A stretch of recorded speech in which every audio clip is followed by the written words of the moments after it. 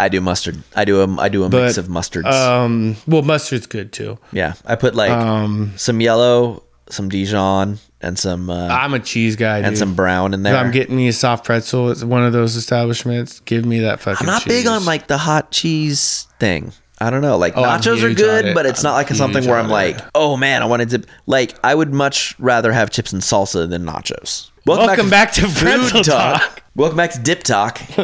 I'm Dick Hartley. With me as always is Abe Gazian, dipping things right now. First, the ladies of Duke. We will not, as per our legal department, has required me to say, we will not at any time be dipping things into the ladies of Duke. Nor will we dip the ladies of Duke into things. Into things. I was going to say, you can't say we can't dip the ladies of Duke. We're doing a dance. Want to do a nice little flurry dip. That's nothing wrong with that. Well, I got to tell you, Abe, I've talked to the ladies of Duke about this, and they lead. So I believe you're going to be the one getting dipped here. They are the ladies of Duke. The ladies of Duke dip us. Exactly.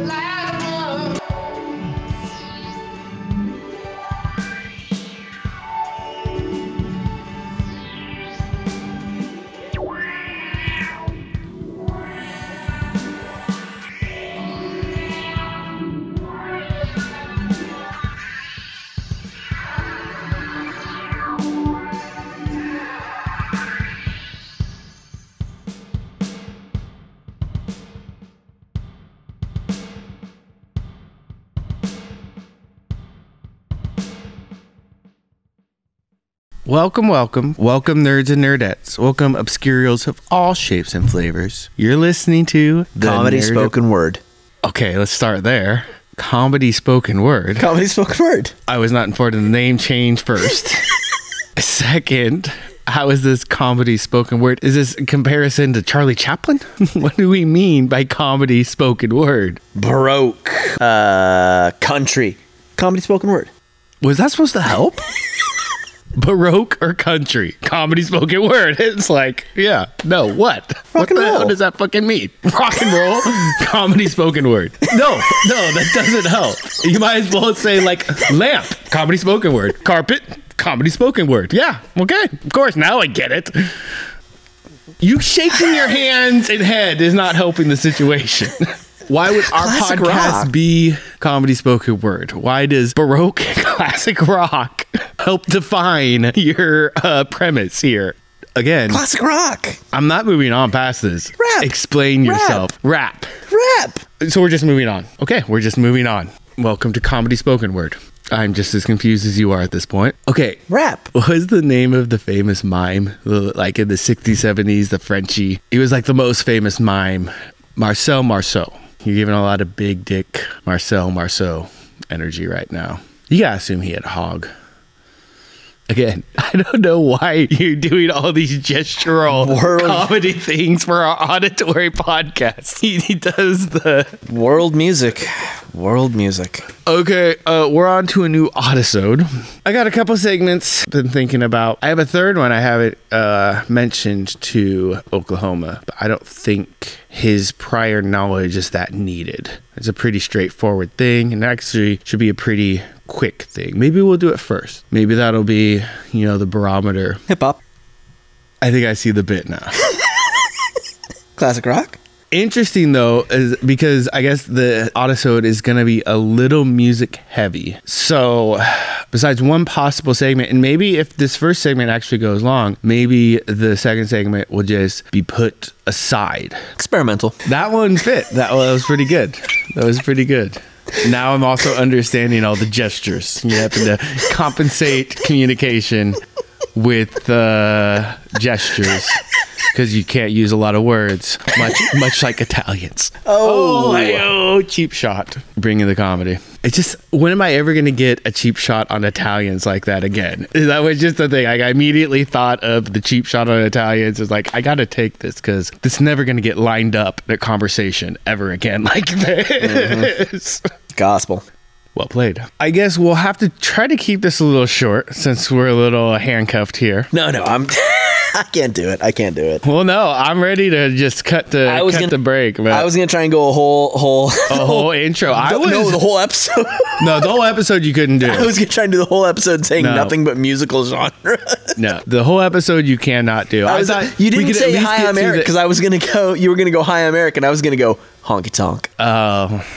They do a thing on Freedom, which is the Lap Kiss, Paul F. Tompkins, Scott Aukerman. Right. And they do what they'll call Threechers, and they'll just have little games, we usually improv kind of games. Yeah. Yeah. Oh, you've seen the show then? Okay. No, but I'm familiar with their work. Right. So one it's based off the song Jitterbug with the Wham song, but the whole thing is at the snaps, right?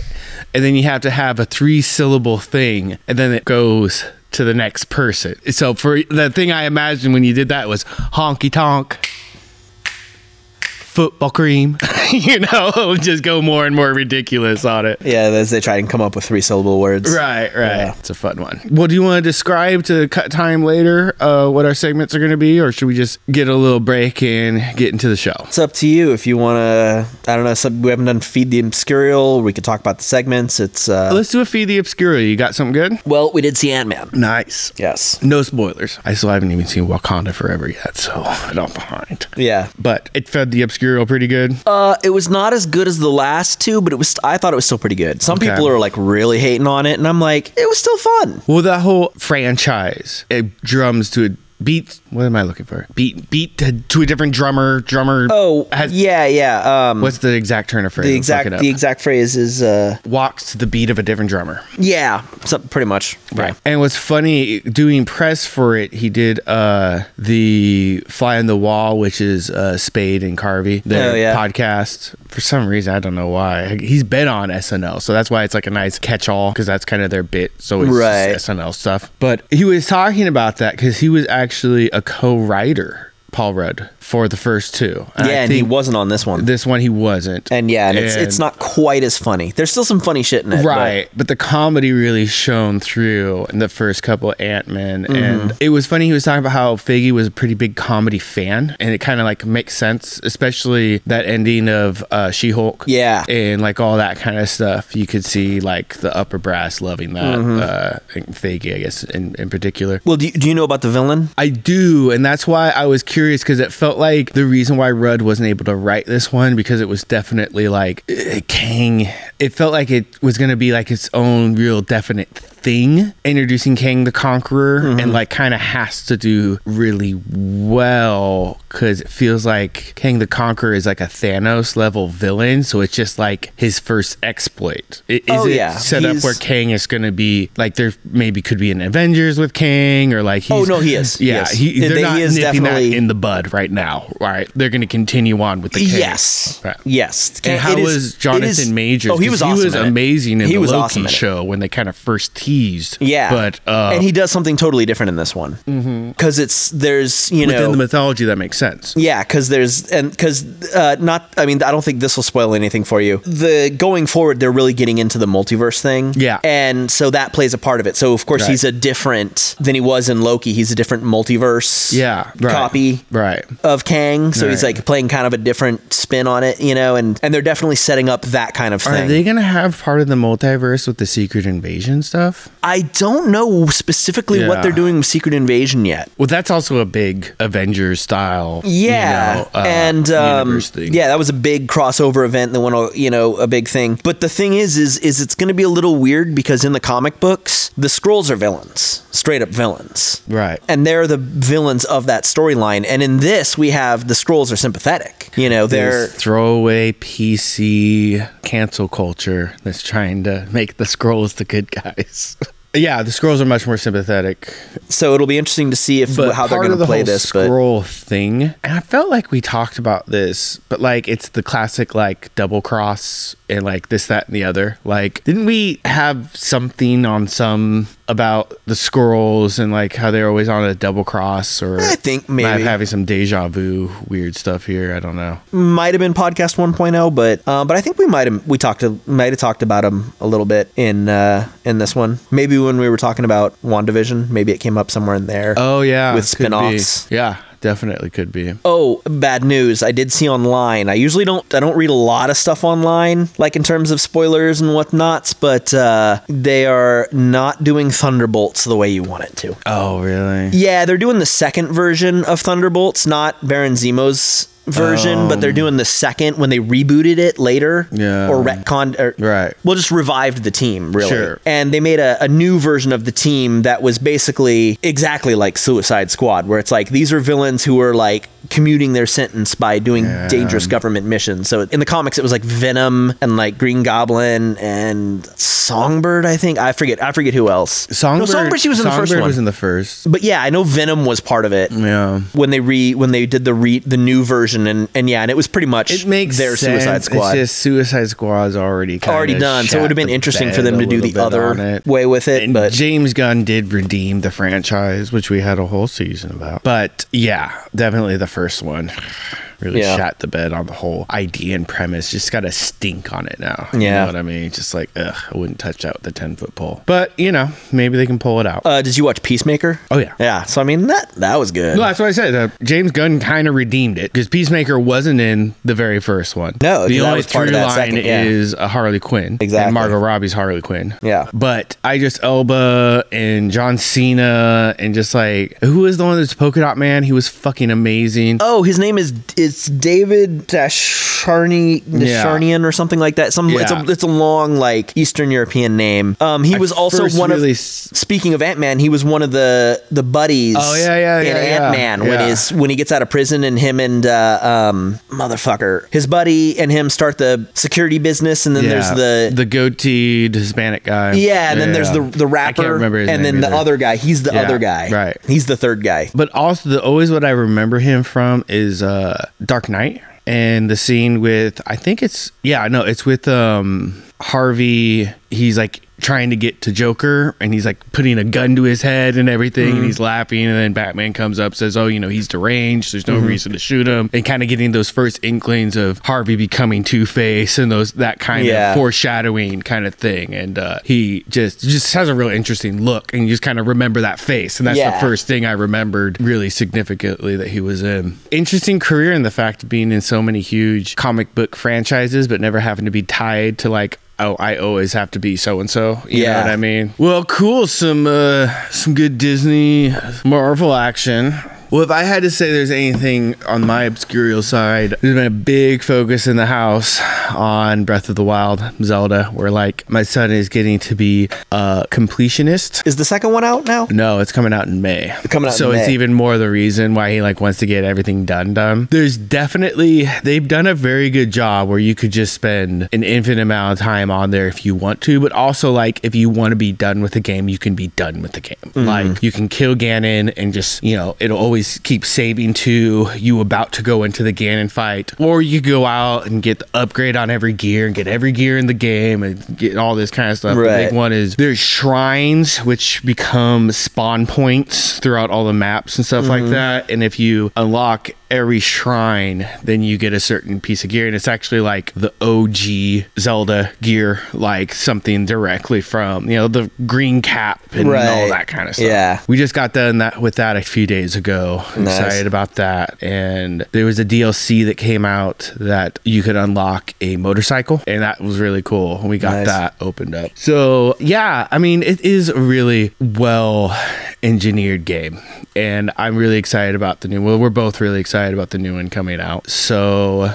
A lot of Zelda in my house. Now, has he played any of the others? Oh, I've forced him to play like the OG and like those kind of. I haven't gotten all of the like in betweens, and like we've talked about in previous iterations of this podcast, that second one that came out on Nintendo was just kind of. Yeah. I would say but the Ocarina of Time, the ones if he really wants to jump into some of the Ocarina of Time, some of the best ones. Yeah, the Ocarina of Time. Yeah, because it's like the the flute like instrument. Ocarina of Time. What platform was that on? That was the N64. Okay. The one for the GameCube was Wind Waker. That's a really cool one too. You do a lot of sailing in that one. Yeah, I remember that. And one. the one that came out for Twilight Princess. Twilight Princess. It was the main one for the Wii. Well, it's been fun. So I would say those three and the original are probably the big ones to hit. The rest of there were a bunch of like Game Boy ones and. Yeah. Well, what's been fun is that it does have such a rich history and a rich mythology and all this kind of stuff. And my son's really gotten all in. He got little printout coloring pages and he's got them up in his room, and like all of the avatars for the Switch are all Zelda themed now. Like he's really getting into it. And so actually I got him what is it? Manga, translated to English, of course, of Majora's Mask and like the comic book stuff of that. And I know Twilight Princess has some really epic stuff with that, but it's like it's a little bit more like 12 to 14, not really 8 to 12. So I need to skew a little bit younger. I mean, obviously he'll going to be playing that new one soon. But if after that, if he wants to get into one, like the next one I would do would be Wind Waker,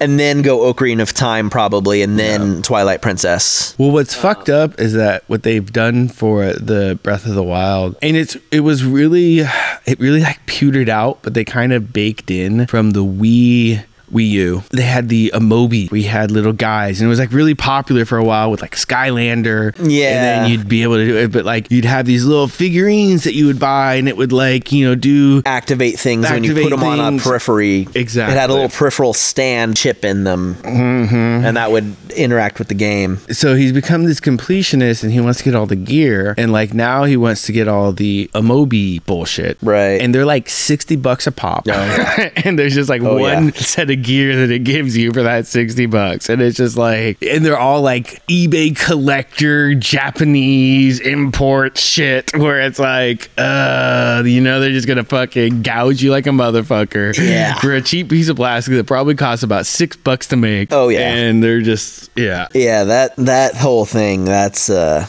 brilliant marketing ploy, fucking racket. That's what it is. Exactly. That is someone in the marketing department made their money when they came up with that idea. Like, we'll make little figures. They got to buy the figures to unlock the stuff in the game. Like, have you seen the Mythic Quest? The show that Rob McElhenney where it's like on Apple Plus? I have not. We do not have Apple Plus, so I haven't got to see it yet. I hear it's pretty good. So from Community, you look. Danny Pudi is on it, right? Danny Pudi, he plays the financial guy. He's the one that makes the like in-game stuff that everybody's pays for, and like all that stuff. And so it's really like, it's an interesting side of it, and they do, I think, a really good job with it. And he's like really unsavory, but like he plays it really good. It's very well done, that show. I really do have enjoyed that show. Yeah. But I listened to the Always Sunny podcast, and every time they kind of mention it, Dennis, because Charlie Day is actually an EP on it, on Mythic Quest. So like, he's very tight, but Dennis has nothing to do with it. So he'll always go, "Oh, a Mr. Quest."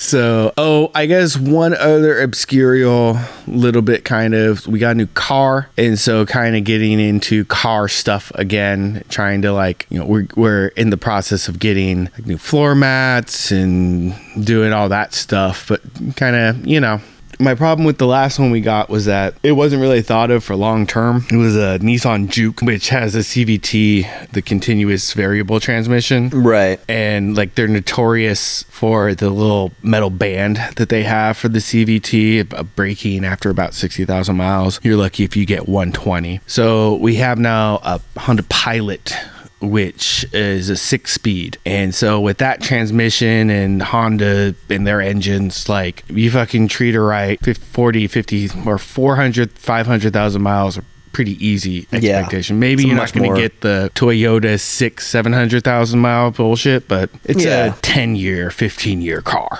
Yeah. So, yeah. The Juke was a little bit of a novelty car.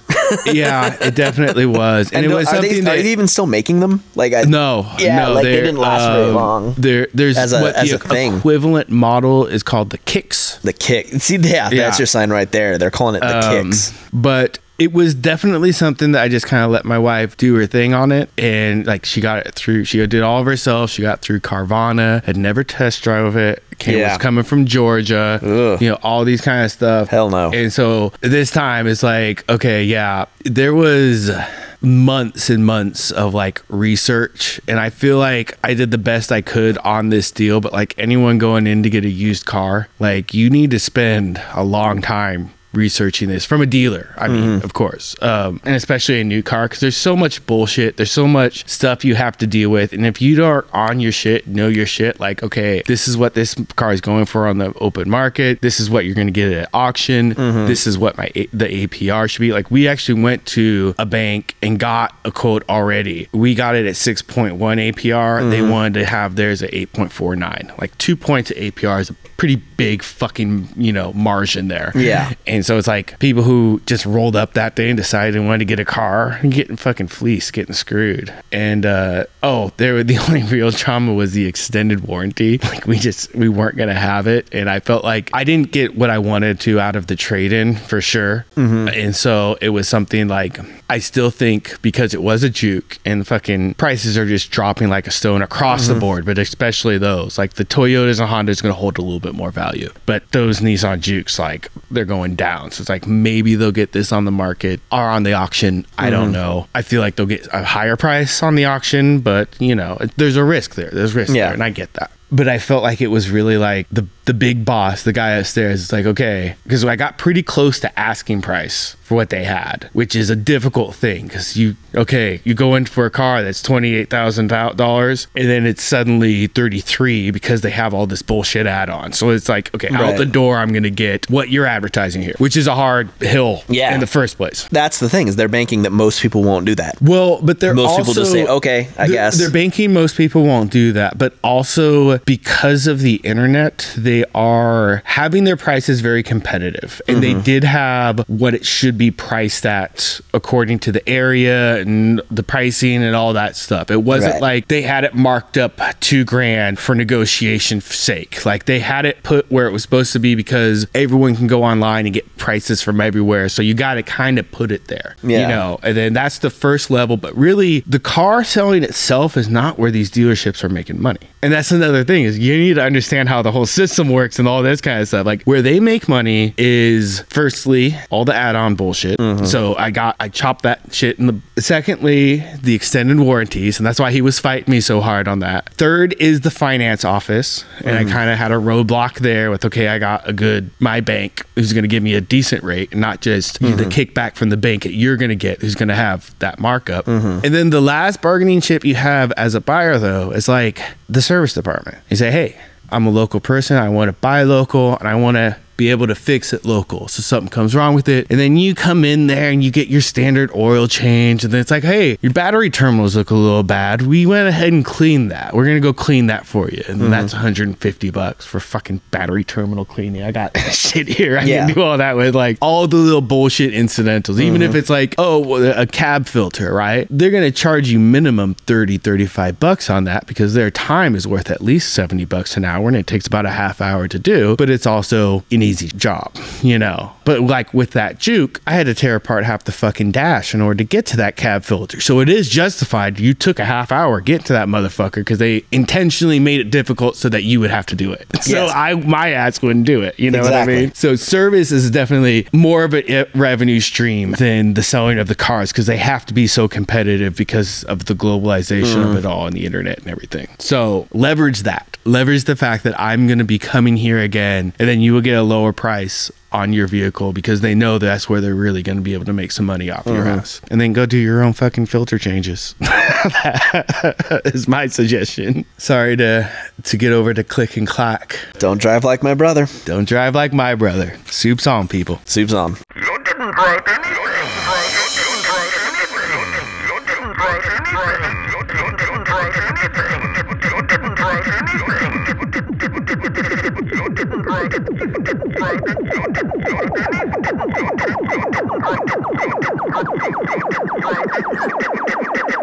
Welcome back.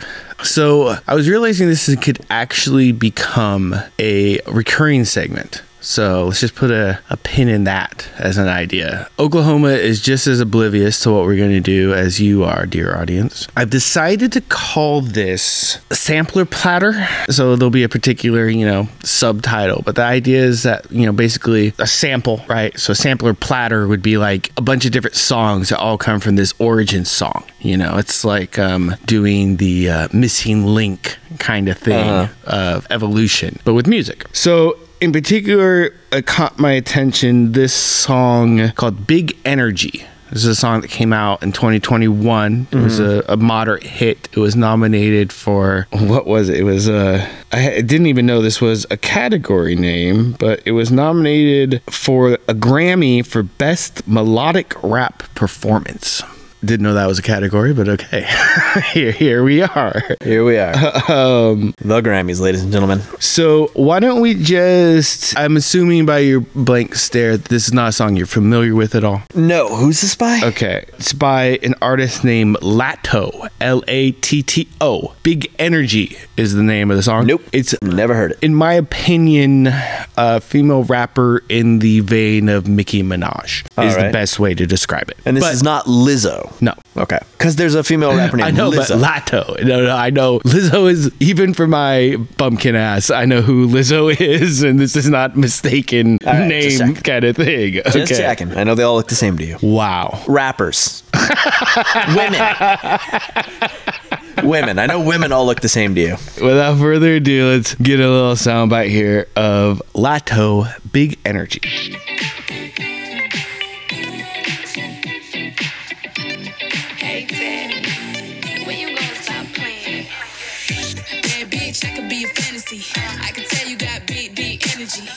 Okay, so I do have to say, it caught my eye, this song, and it does have that fucking, it feels like some fucking Jay-Z, fucking Biggie Smalls, even like Tupac, like that old school rap, like where they're... Yeah.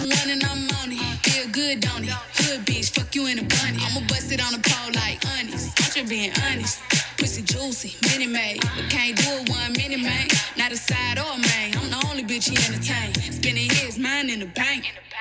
And it's why it was strange to me, melodic, but that feels like old school rap to me. That is fucking, and it's doing a fucking badass job. I think it's a fucking banger. I recently realized a little while ago that I didn't really know what was going on with like modern rap. I'm like, you know what? Yeah. I have not listened to a new hip hop artists, in like years. Right. So I went to search. I did the old man thing. I went to Wikipedia, looked up you history went of to hip hop. Alta Vista to go to Google, to go to Google, to go to Wikipedia. I logged into Netscape and went to Google.com to Bing it.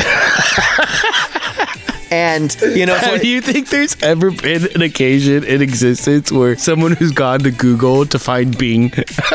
Oh, I'm sure. Someone's done it. What a sad world we live in. Yes. So I went to the Wikipedia page and just like looked up like history of hip hop and went to like 2010s, and just like picked out who were the names they mentioned, and listened to a bunch of these and went on YouTube. And I noticed that there's this whole mumble rap thing and the weird, like, I'm not into what a lot of the dudes were doing with the new styles of rap. Yeah. But the women are fucking ripping it, man. Yeah. That's like, they're the ones who are really doing like sick flows with their rapping, like really, and like you said, having a bit of an old school flavor, like kind of carrying the torch. Yeah, where for the sure. guys are doing this weird kind of like, it's still kind of rap, but it's becoming EDM kind of stuff. But I have noticed, and I guess this is another thing, carrying the torch from the dudes, because the dudes back in the day certainly were, man, they are raunchy. They are now holding fucking back. No, and I mean, kudos to you, but like, I was listening to I listened to a bunch of Megan Thee Stallion, because I heard the name, but I hadn't actually sat down and listened to her, and like, I'm like, oh, she's really good, and then I kind of listened to what I'm like, and she's raunchy. Yeah. But I think that's fucking kind of cool because it's definitely like, you can't be like, oh yeah, that's all fine and good, but you're all cutesy and stuff. It's like, no. We're up there with you motherfuckers. You ain't gonna outdo us in any fucking realm. You know what I mean? No, yeah. Like, we'll be dirtier, we'll be more right up. And then also it's like, it hits different when they're being dirty because it's like celebratory in the dirtiness instead of like misogynistic, instead of like treating them like objects. It's like, okay, back to the subject, back to reality. Obviously, within that song, I Can Be Your Fantasy, we all know what that's a reference to, right, Oklahoma? Are you talking about the original song, or are you talking about the Mariah Carey song? We're going to get to the other one, but yes, obviously that's a reference. I Can Be Your Fantasy. Mariah Carey came out with a little song called Fantasy, which the original we'll talk about later, and I don't know how much Lato had an influence. Yeah, that's my question is, or not. Are they sampling the Mariah Carey, or are they sampling the song that Mariah Carey sampled? It's like the jazz stuff. The whole point of this is if there's someone out there who doesn't know all this history and stuff like that, I think most people, and I definitely think the artist Lato, had Mariah Carey in her mind when she was doing this. I think that's a very fucking direct homage by saying I Could Be Your Fantasy. And far more likely that she'd be familiar with that song. Yeah, we will get to the other later, but for those who are unawares, there's a song by Mariah Carey called Fantasy, and it goes as such. Welcome to the fantasy.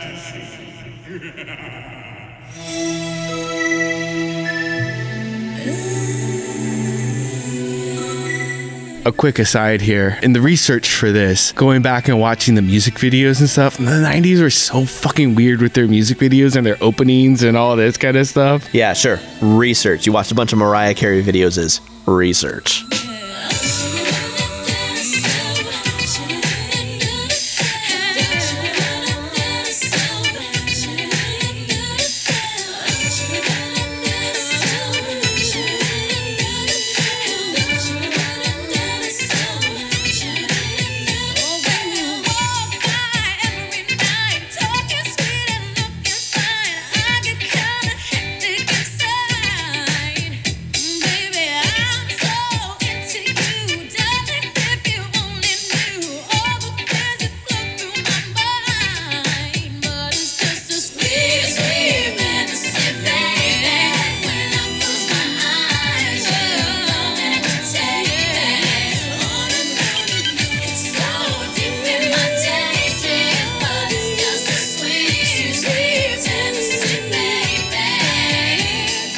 It's so funny that you can really pinpoint, like, okay, this was post-Dre. Like, do-do-do-do-do. And the way the tone is for it and stuff is so fucking like Dre, LA fucking rap. Not hip-hop, fucking rap.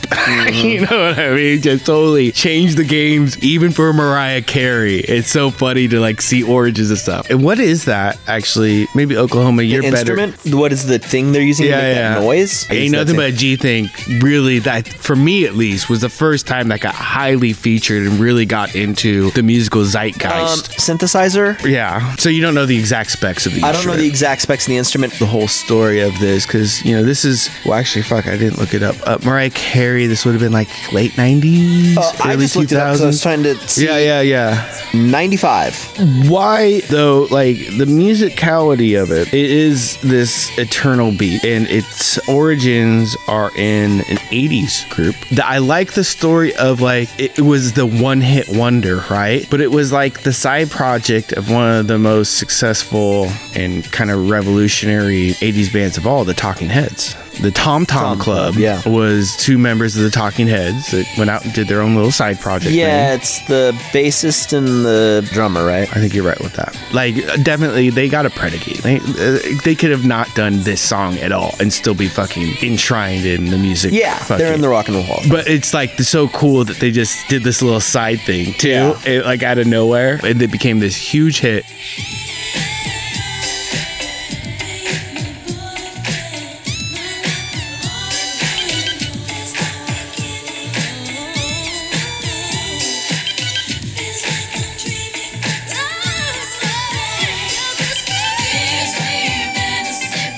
it is very, if you just listened, when we go back and listen to the song, it's very experimental, it's very kind of weird, and it's kind of an anomaly that became a hit, but it just has such a fucking good jam and vibe. Like, it's just so fucking cool that it's, to this day, keeps on getting sampled and sampled and sampled. But let's get a little taste of Genius of Love by the Tom Tom Club.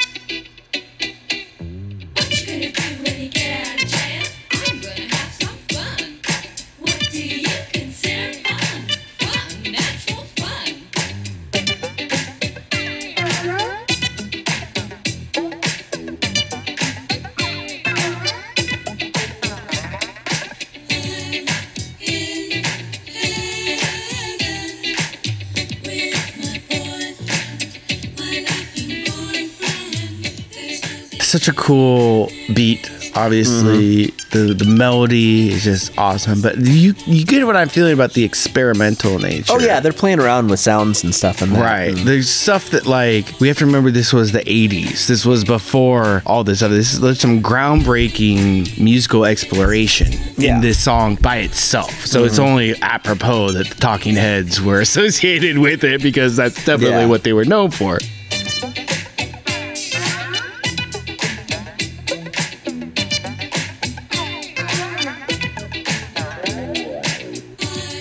But, like, surprising that it became this big hit that it did, because it was a Billboard charting hit, legitimately. And then Mariah Carey makes a big hit out of it, and now this Lotto has a big hit out of it. Definitely got a Blondie kind of vibe to it too, like a danceability kind of vibe. Yeah.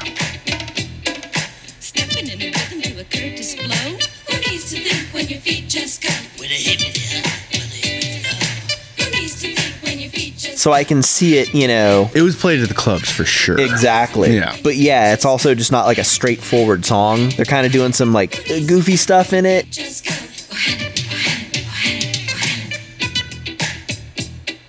James Brown, James Brown, James Brown, James Brown.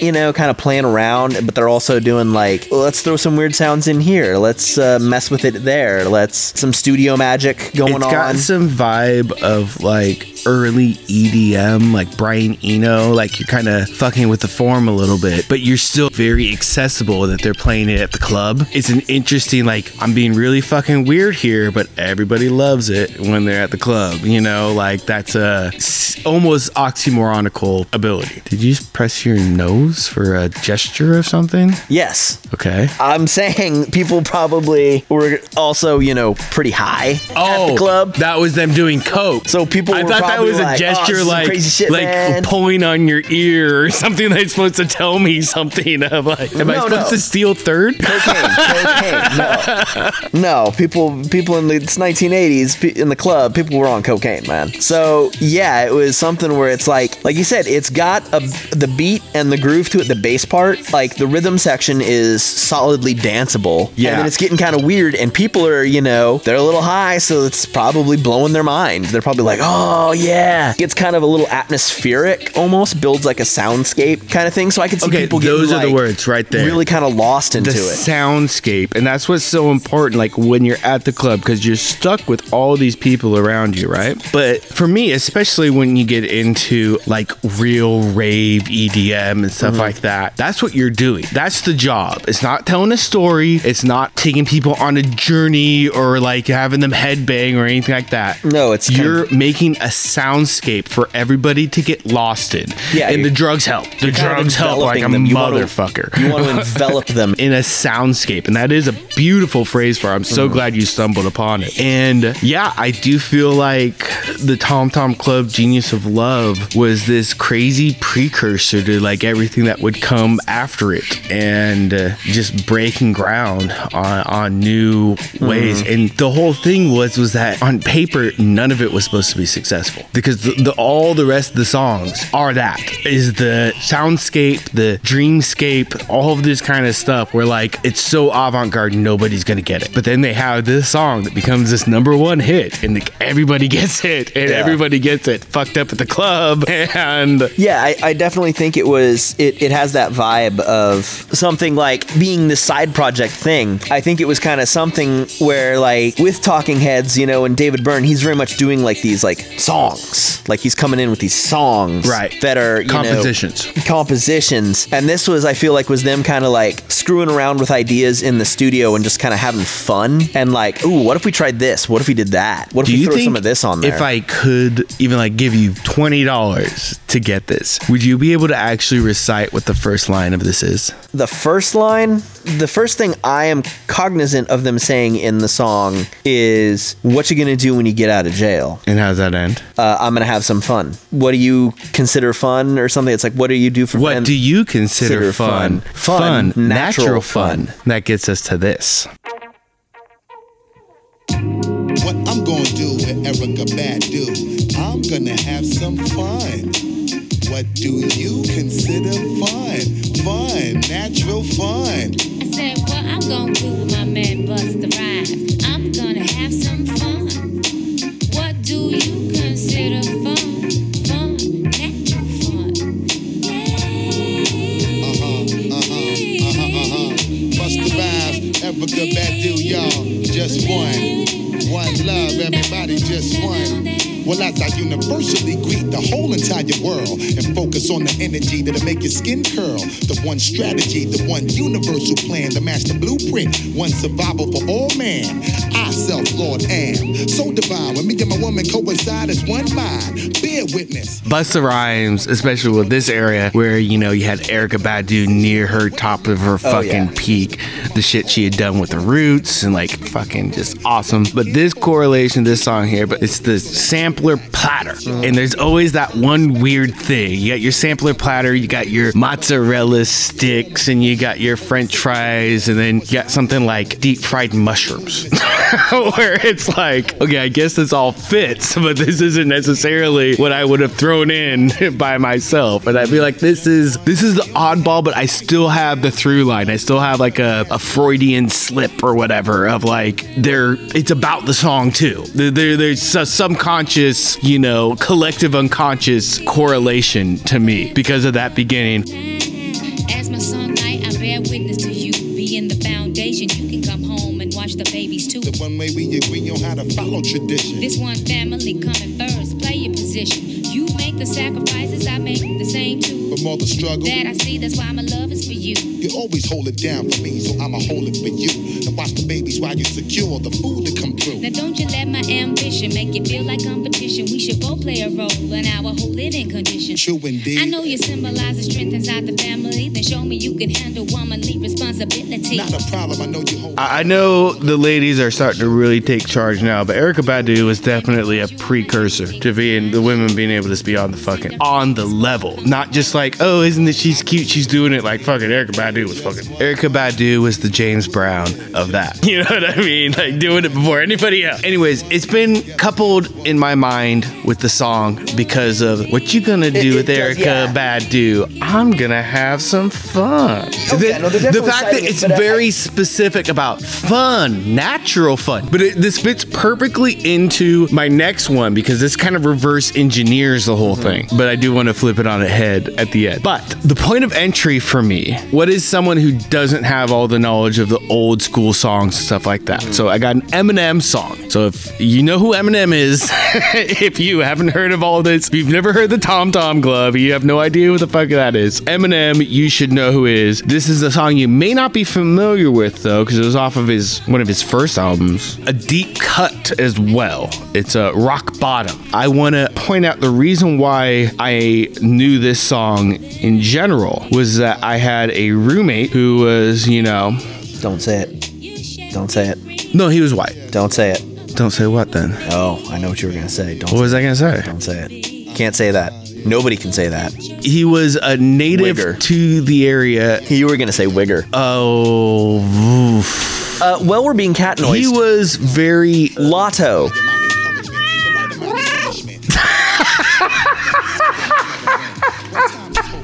I'm just wondering if that's... Whatever that means. So Eminem. Let's get back to okay. Back to your wigger roommate. Yes, my drug dealing native roommate who is all into Native. is a community just outside of. Yeah, I don't know what the relevance of that is. It's only relevant to me because it's like, okay, the equivalent of like, where would be the equivalent of like where all the weed grows are here? You know what I mean? Like, gotcha. Anyways, he played this, but I immediately knew the reference material, even though it's different enough. But we're going to go on a whole voyage with it. So, This is Rock Bottom by Eminem. Hey, yo. This song is dedicated to all the happy people. All the happy people who have real nice lives. And I have no idea what it's like to be broke as fuck. I feel like I'm walking a tightrope without a circus net. Popping Percocet, I'm a nervous wreck. I deserve respect, but I work a sweat for this worthless check. I'm about to burst this tech and somebody to reverse this debt. The beginning there is, to me, the marker. This is what I know they are pulling material off of.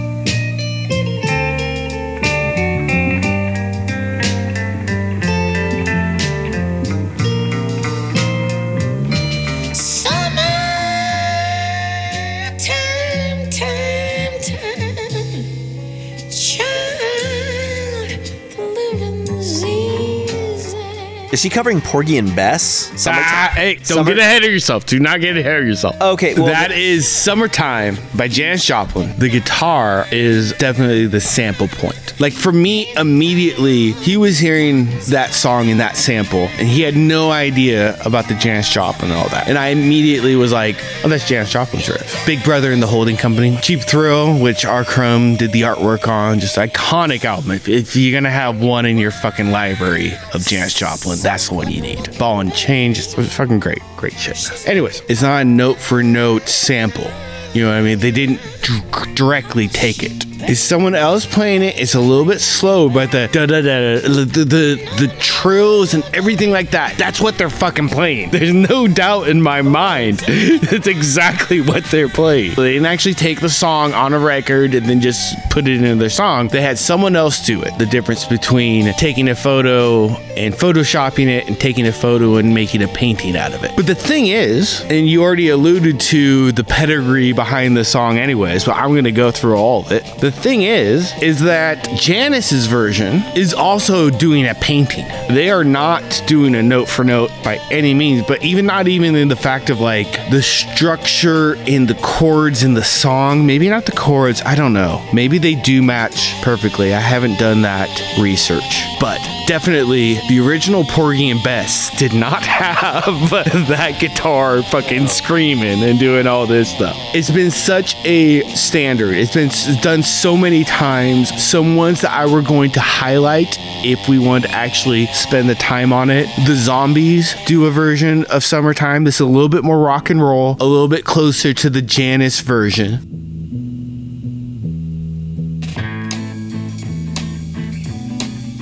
It's summertime and living is easy. The bills are jumping and the cotton is high. Sam Cooke has an amazing version of it. Your dad is rich and your ma is good looking.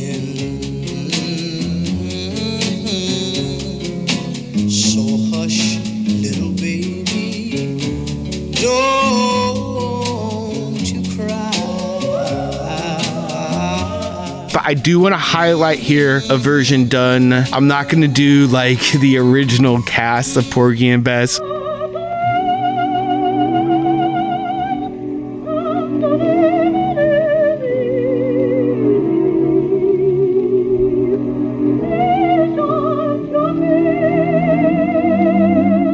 But there's a version that Louis Armstrong and Ella Fitzgerald do, to me, encapsulates a little bit more of what that rendition in Porgy and Bess and the culture of that and all that.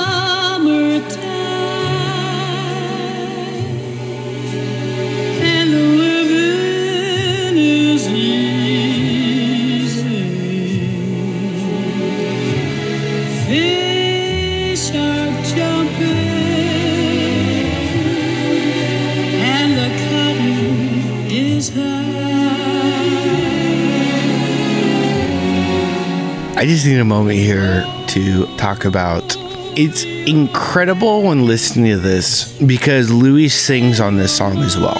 The juxtaposition of how he made his fucking horn sing, the way that no one else can play the trumpet like Louis Armstrong does.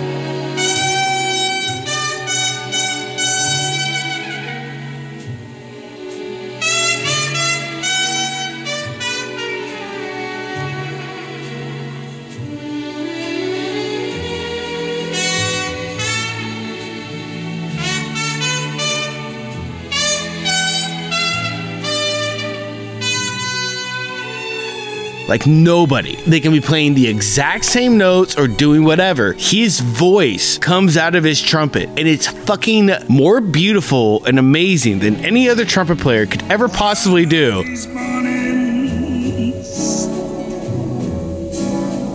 you gonna rise up singing. Yes, you spread your wings. Take to the sky, and then it comes like this, and he's singing real weird now. You know. But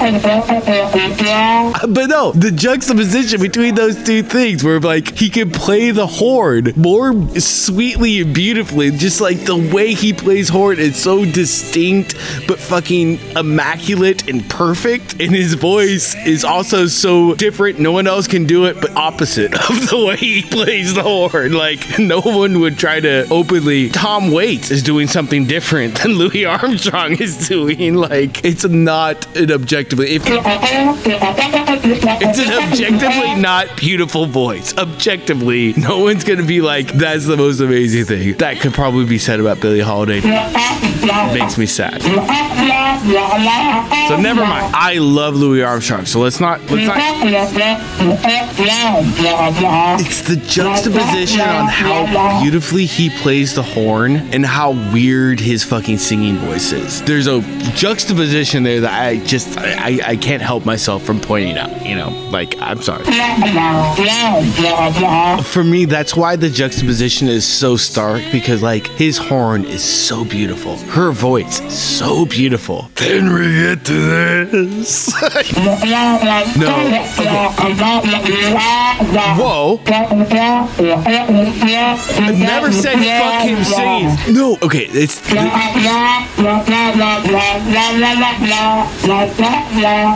I am not trying to take Louis Armstrong down a notch at all. I love his singing voice. I love the weird. You know how much I love fucking Tom Waits. You know that this is fucking my bag. It's just, for me, like, I get the fact where, like, someone listening to that horn and then that voice and then coming upon Louis Armstrong, it isn't so much like I hate it. It's just like, oh, I get why a fucking 21-year-old would listen to this and be like, oh, nice. What the fuck? You know, like, one thing's not like the other. One of these things just don't fit. My point that his trumpet matches perfectly to Ella Fitzgerald's voice. Perfectly, those things match. They're fucking sent from above. A fucking beautiful fucking demonstration of what mankind could be. This is a heavenly fucking message. Then, dude, I love Louis Armstrong's voice. This is the fucking thing. This is the thing. Here's my turn. By the way, guys, always got a turn. So that's the pedigree of the song. Like I said, I didn't want to get into the zombies and Sam Cooke. In the same way that I wanted to include one in the discussion of the Tom Tom Club. Summertime? I don't think she does. In my discography, I've never come across it. So I feel like I've gotten deep enough cuts where that would have shown up. Oh, Billie Holiday did a version? Hush, little baby, don't you cry. One of these mornings, you're going to rise up singing. Then you'll spread your wings and you'll take the sky. But in the same way, like we said, this is Porgy and Bess Summertime Broadway play. But it was on Broadway. But there's been plenty of musicals that were all sung that were been on Broadway. I mean, that's not... Right. And very racist now. In the same way that, like, it was very progressive for the one from Gone with the Wind, who won the Oscar, but it was like pretty racist at the time. In retrospect, I mean, at the time it's like super progressive, but in retrospect it's like that's got some problems behind it. She wasn't even supposed to be allowed in the hotel that was holding the event, you know what I mean? But yes, these old jazz versions would be the authentic point. It became a big jazz standard. Ella and Louis, two of the biggest names in jazz ever. No dispute there. Louis is the fucking Jordan of jazz music, right? I don't think there's a more apt analogy. He totally changed the game. He was the fucking best, the top of his game. He changed everything. He's like the George Lucas with Star Wars. He just fucking... He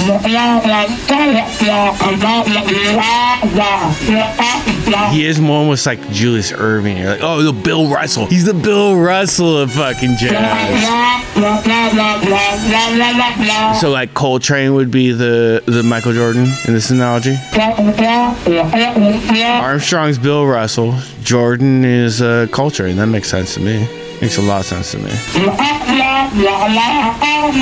Yeah. I see that. Oh shit, I didn't even think of that. Fucking hell. That's pretty amazing. Does that make Dave Brubeck Larry Bird?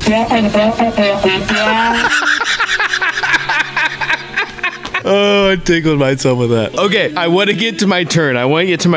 So this is my turn. I feel like it still needs to be put in this summertime conversation.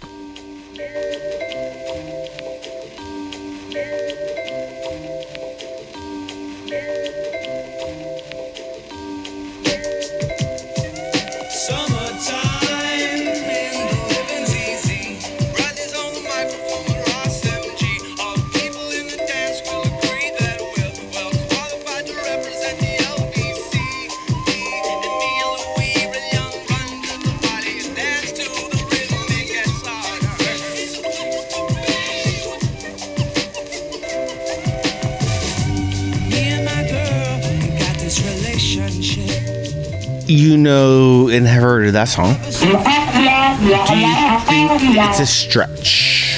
With the summertime thing. They are sampling it, right? It's got the sample in there. So I'm justified with my inclusion. But it is definitely just as in the same way that one did. It's taking a picture and then doing a painting of it. It is not like, we're not trying to do a one for one here at all. Because he uses And the Living's Easy. Because I feel like Summertime and Living's Easy, I feel like those are the only two references to the actual song that's being used. An actual sample from at least some version of a Porgy and Bess. I didn't know that, but I felt like those were like inclusionary, but also not like direct covers or samples or versions or whatever you want to call it. No, I think you call it Summertime. Sublime, you mean? Pretty sure they call it Summertime. That's how it's in my playlist. No. Most of my Sublime discography comes from Napster, so I'm not gonna cred to how it's labeled. But mine is labeled Summertime, so excuse me for the... There you go.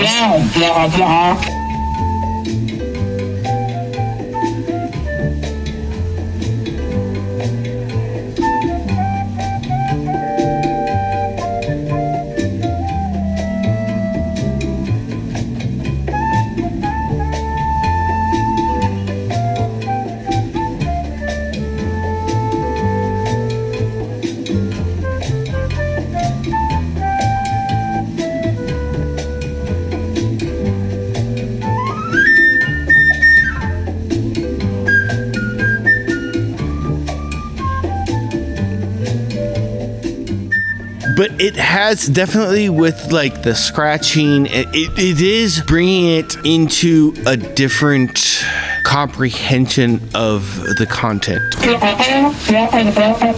Whoa, it's closer for me to... Well, the Busta Rhymes is also just the shit, so it's kind of a hard sell to have the Sublime do that. They aren't good enough artists to do what they did with Busta Rhymes. Well, I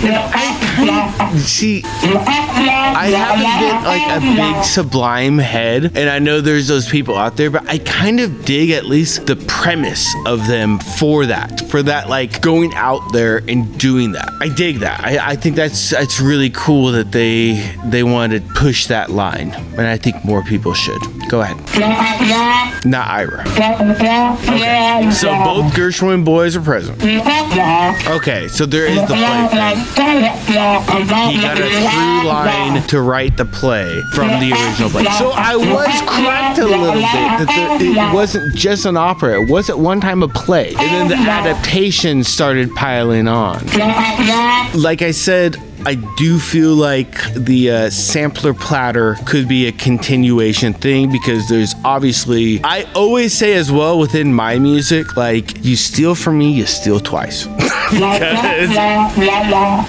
I feel like these two in particular, I want to make a little justification on why we're talking about this in the first place. I feel like there's some interesting storylines and some interesting things happening. I frankly feel like the Porgy and Bess thing, we could do a whole episode on all the iterations of. We could definitely go through, in my mind, the evolution from Janis Joplin to the Zombies to Sam Cooke to further down the line. I think there's a missing link there that I don't quite know between Sam Cooke and Ella Fitzgerald. And then you tonight predated me with the Billie Holiday version, which I've never fucking heard, and we're gonna have a little break here and I get to listen to the rest. But that being said, I dork out, I nerd obscurial off of all of this music kind of stuff, and I wanted to go down a little path with some of these songs, and I think the sampler platter was a good idea for it. We may find a lot more and go down the sampler platter, but why don't we instead take a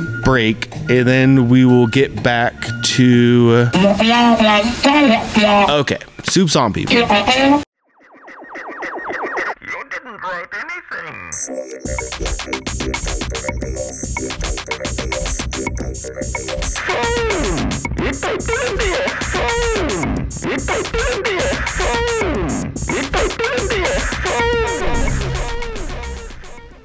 So I think it's gonna keep music themed. We've done, I like to call them awesome mixes. I know that that's problematic with Oklahoma. I do.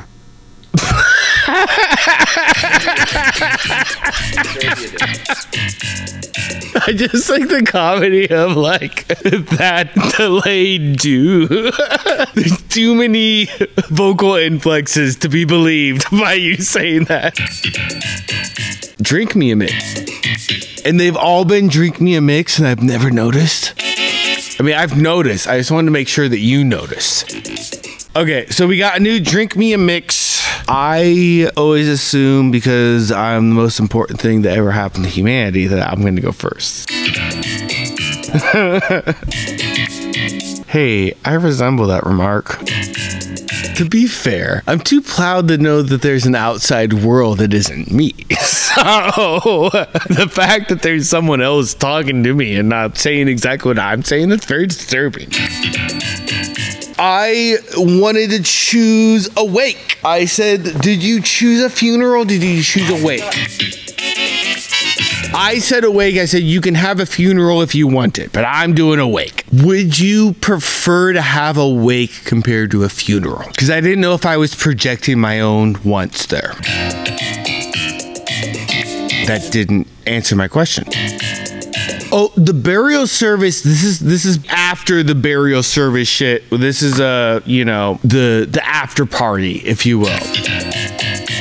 This is just for the wake. I don't need to really justify it, but this is at the kind of party-ish part. You know, this isn't the teary part. This is the fun part. To me, I have to begin. Ain't no one do Awake like the Irish. I got to begin with the Irish. The first two songs are from Flogging Molly. Very Irish themey kind of stuff. I do want this to be my first song.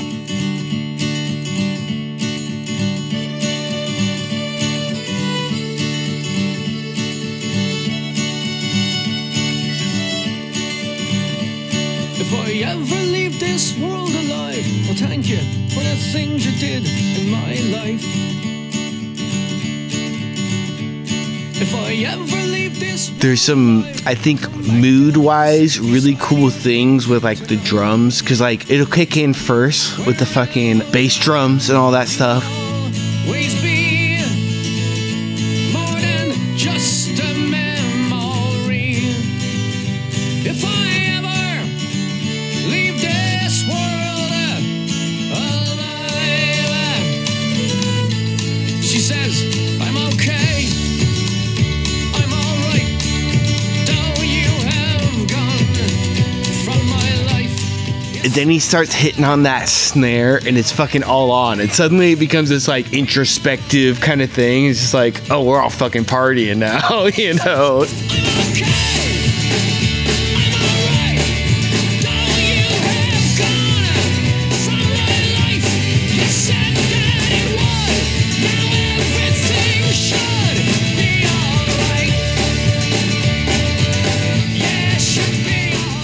So for me, that like is a great definitive of a great wake song. It begins with this very introspective kind of thing, and you are that at the beginning. Like you need to be eased into it. You just can't fucking start rocking the biggest fucking dance song. You just can't start rocking Sir Mix-a-Lot or something like that. You gotta have that little fucking gradual thing. But like even that transition for those 30 seconds, it makes you want to fucking get up and dance. So for me, that's like the ultimate beginner wake song right there. We're gonna continue with the Flogging Mollies just because, like I said, ease people into the wake idea. And this song is a fucking also banger, I believe. It's a song called Drunken Lullabies.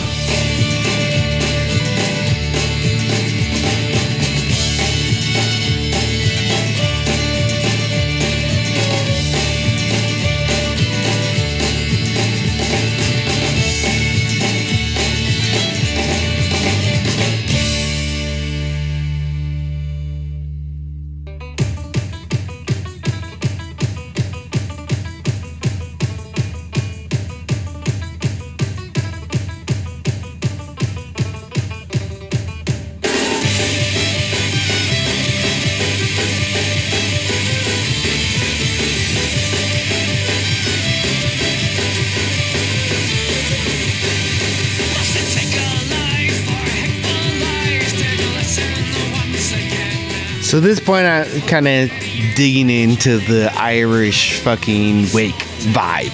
It's a fucking great song though too, and it has a lot of like sentimental kind of things, and you know, but yeah, singing about being drunk and our mistakes and drunken lullabies, very apropos. Yeah. So it goes perfectly into my next song though. So I'm gonna do my next song because I can't find a better way to transition to it.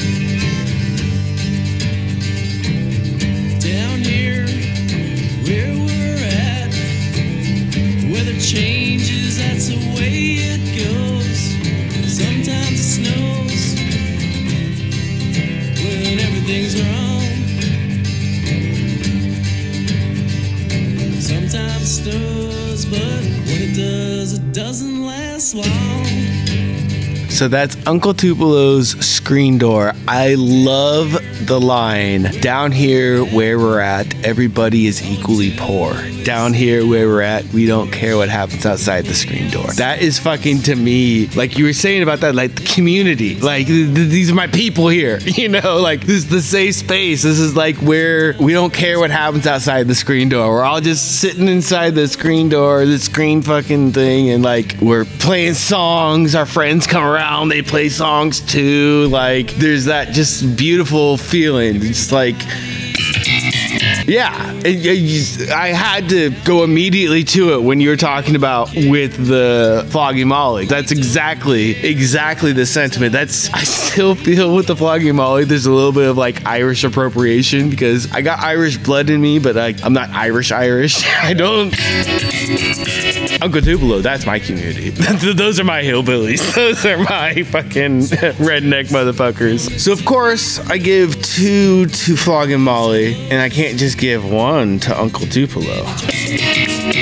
Doubles. And as well, I feel like that Flogging Molly and Uncle Tupelo, in the music sense, everything vibes nicely from one to the other. There isn't a lot of like, you know, it's not like going from, if I went from Flogging Molly to like Jay-Z, there'd be an abrupt fucking what the fuck. And you know me, I like to have that congruency, one song to the other. Of the pub feel. So our second Uncle Tupelo. The screen door. The screen door. The screen door.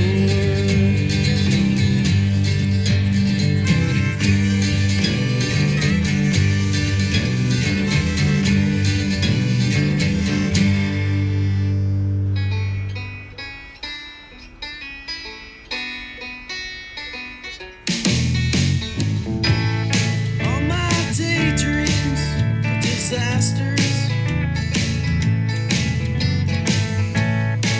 She's the one I think I love. Rivers burn and then run backwards.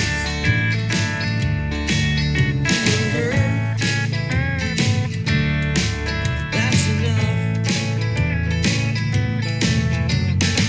And this is one that it's not necessarily like it has a message for the people there at the wake or some kind of community thing or whatever. I love that song. And it's so good. And it has these images, you know, of roll their trucks in at dawn and come on back from New York City and all this kind of stuff. It just, it's always hit me in the feels.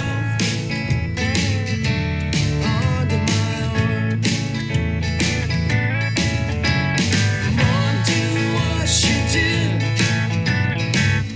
Roll me under the mattress. Shake my baby and please bring her back.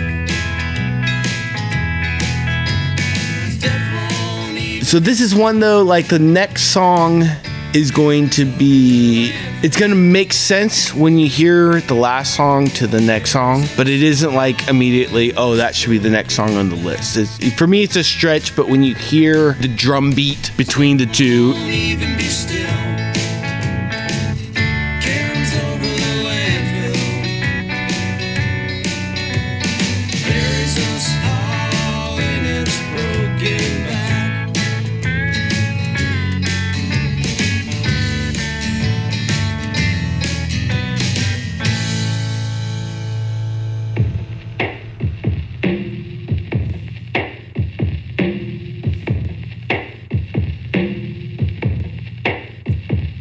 I was staring at the sky, just looking for a star to pray on or wish on or something like that.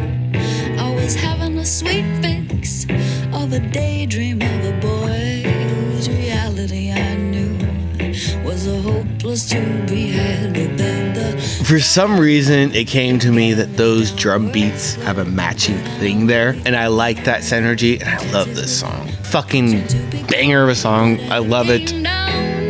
So did a weary tear.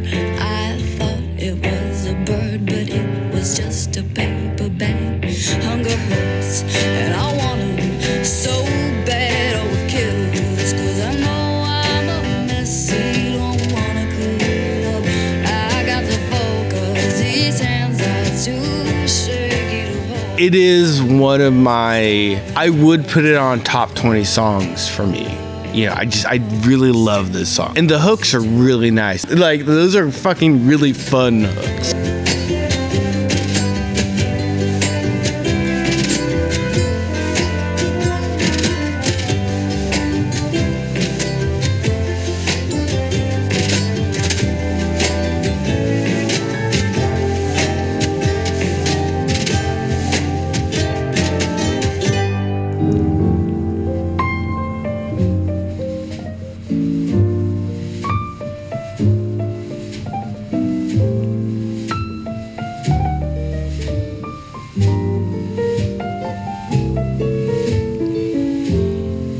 Just first off, before we get into vocals, I thought musically that's a pretty nice transition. It just, there's kind of a seamless nature. You don't know. It isn't jaunting going from one song to the other. And I always crave that in my mixes. That's before you can realize what the next song is, you're already grooved into it. You're already like hardline. P.S. I love you. Yesterday we had some rain, but all in all, I can't complain. Was it dusty?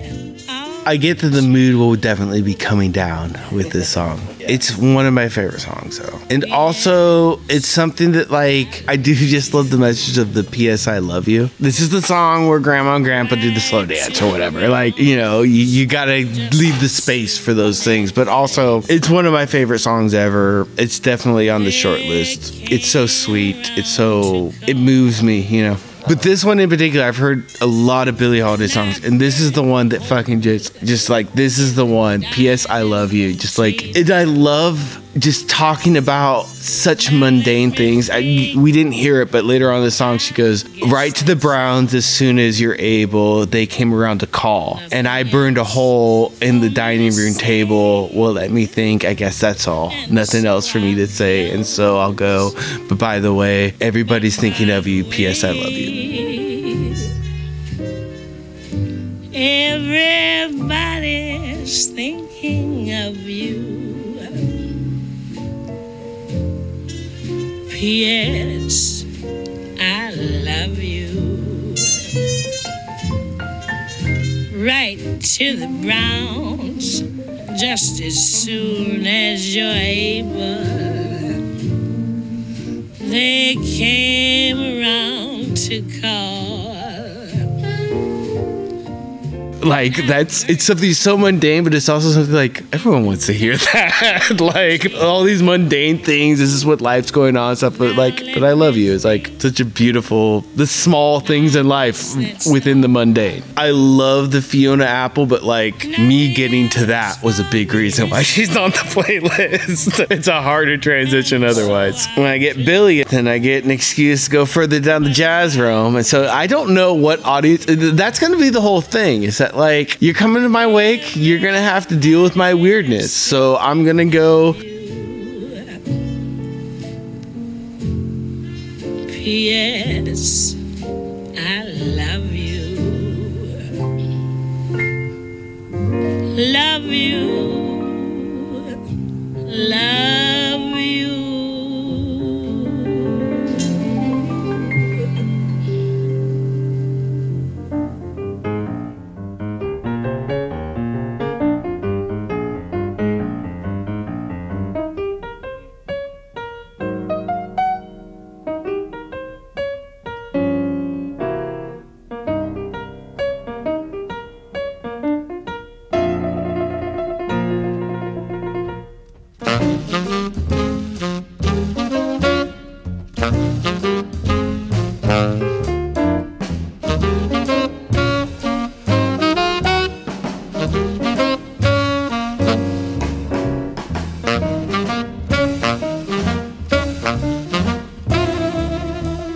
So that's Thelonious Monk's Blue Boulevard Blues.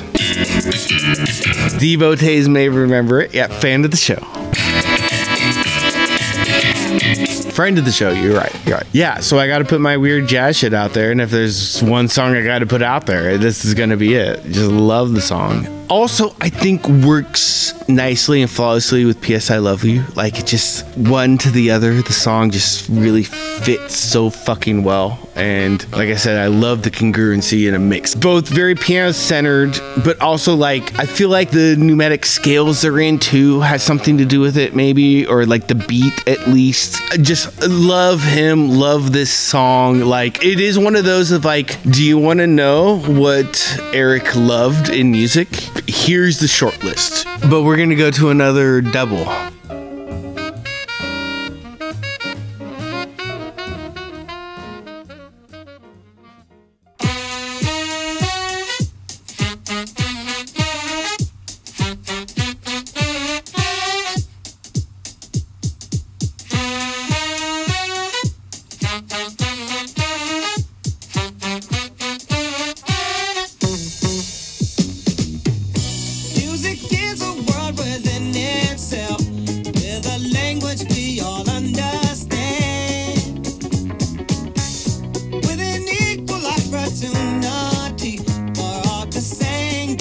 The lyrics themselves, too, are just fucking incredible. It's like a fucking master course in, like, being a musician. Like, it's just so good. When the people start to move, they can feel it all over.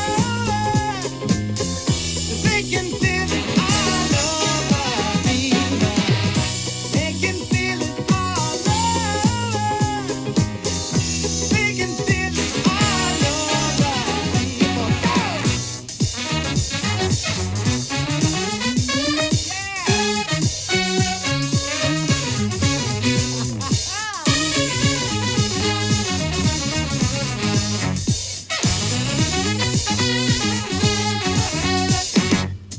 I just need to point out the fact that, like, the biggest reason why I had to have fucking Thelonious next to Stevie on that, like, do you know how fucking crazy that line is? That is amazing that he fucking made that work. Like, he made this huge fucking pop song. It has this awesome fucking jazz go around goddamn solo line just in the middle of it. Oh my god. So good. It's so good. Now, the beginning of this song is the favorite thing that, to me, Stevie Wonder has ever done. No, the next one I'm going to play.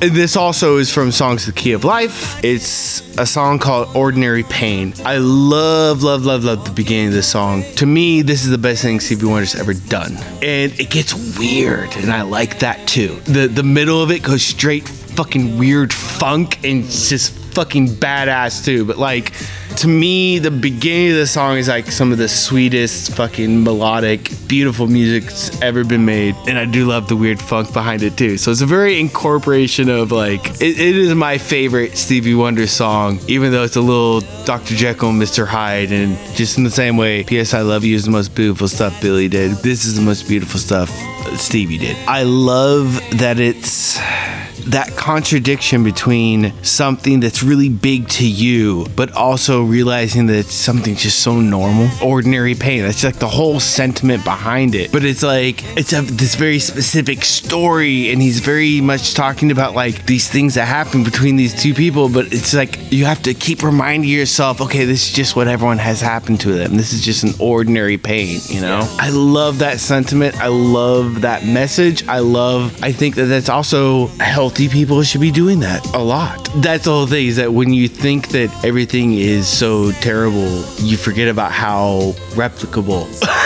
these circumstances are. How a lot of people are going through the same exact shit, you know? I do believe this is where we get to the second part of this. It's why I don't include it on a lot of mixes, but I'm gonna make the people in my wake suffer, and it is fucking badass.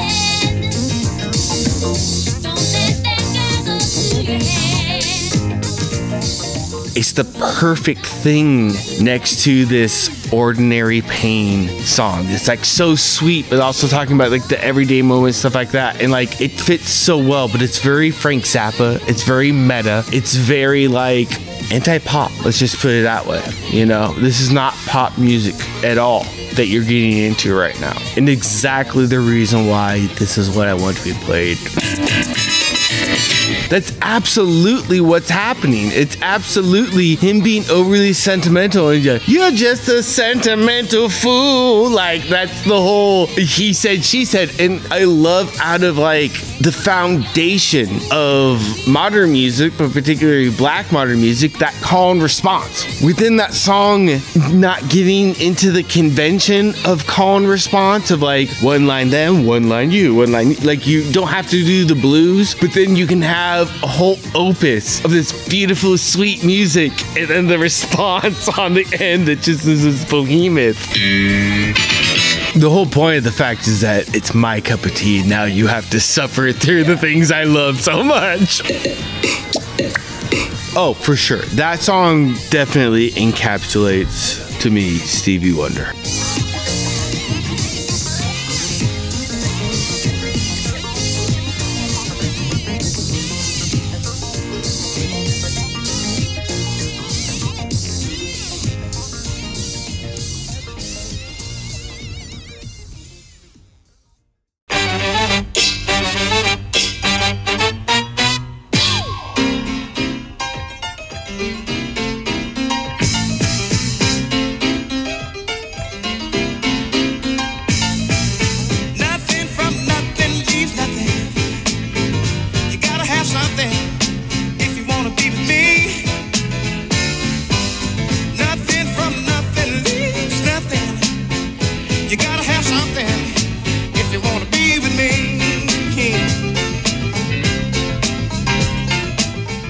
So we just got out of Ordinary Pain, but I was realizing out of this song too, though, like there's also this thing about it that like, so you're dead. You're just like, okay, let's assume I'm doing this for my son. These are songs you need to listen to. These are lessons you need to have from these songs. There's this playfulness about it. Also, okay, so there is this message though. The Latin phrase is nihil ex nihilo fecit. So I always love to throw out Latin. Definitely, I think I got to that phrase through King Lear, William Shakespeare. I think that is, yes, that is definitely how I remember the first time listening to that phrase.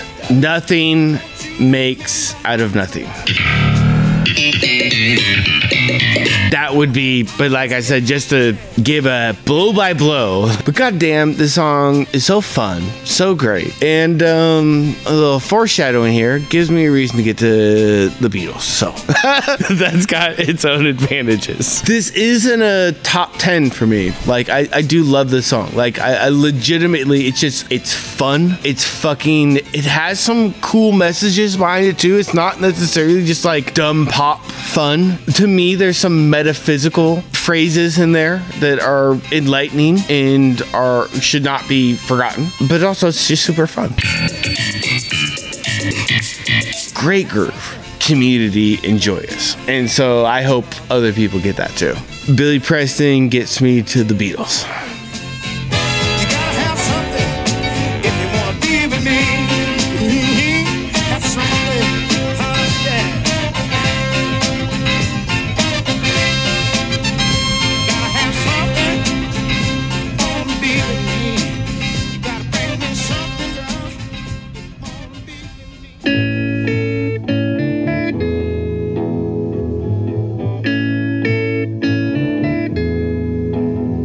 There are places I remember all my life, though some have changed, some forever, not for better, some have gone. It's hard because like Rubber Soul is a lifetime away from when they picked up on Billy Preston in Let It Be.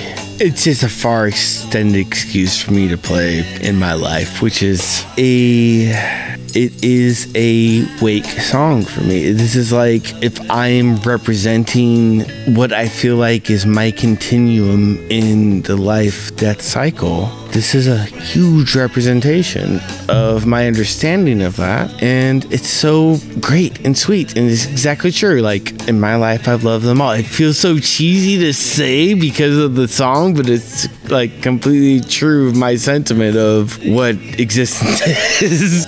I'll never lose affection for people and things that went before. I know I'll often stop and think about them. In my life, I love you more. So I had to find a way to get there. And Billy Preston was my stone. He thought better of it. I was definitely being a lot less conscious of the people who are going to be there and more conscious of the fact that like I get to show off my music. Oh, your comment is made by saying no comment. Let's see where we go from here. I know I'll often stop and think about them. In my life, I love you more.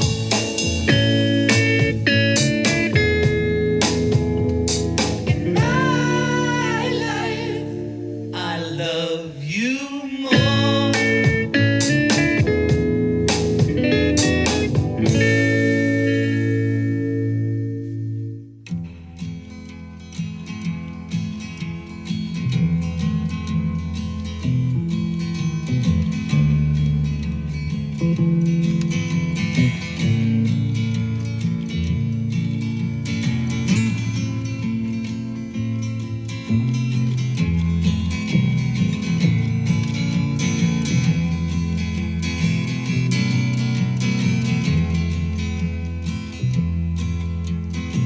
They sat together in the park as the evening sky grew dark.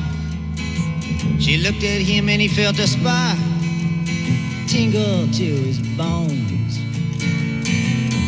'Twas then he felt alone and wished that he'd gone straight and watched out for a simple twist of fate.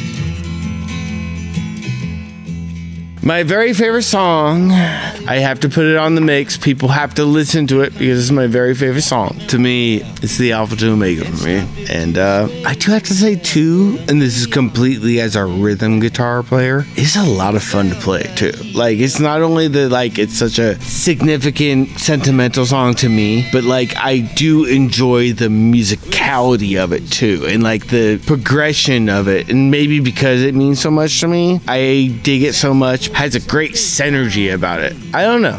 I am sure there's a lot of easy ways to explain it. Sometimes we just get attached to a certain sentiment, but the idea of Simple Twist of Fate, the stories he goes through with it, the idea, just the term, a simple twist of fate, I feel like is objectionably what we are in the place where we are and the reason that we are and why we're having the perception where we are on our existence. It's just a simple twist of fate. It's just that for some reason we're here. And in the song, in the cryptic nature that Bob Dylan is, there is just within that sentiment of like, we're just trying to figure out who we are, what we are, where we are. And the truth is, it's just all by chance. And that chance doesn't make it any easier with heartache, disappointment, jubilation, any emotion that we experience. But it is what it is. And it's just here as a simple twist of fate. That's that inclusion, but we're not done yet. We still have a few songs.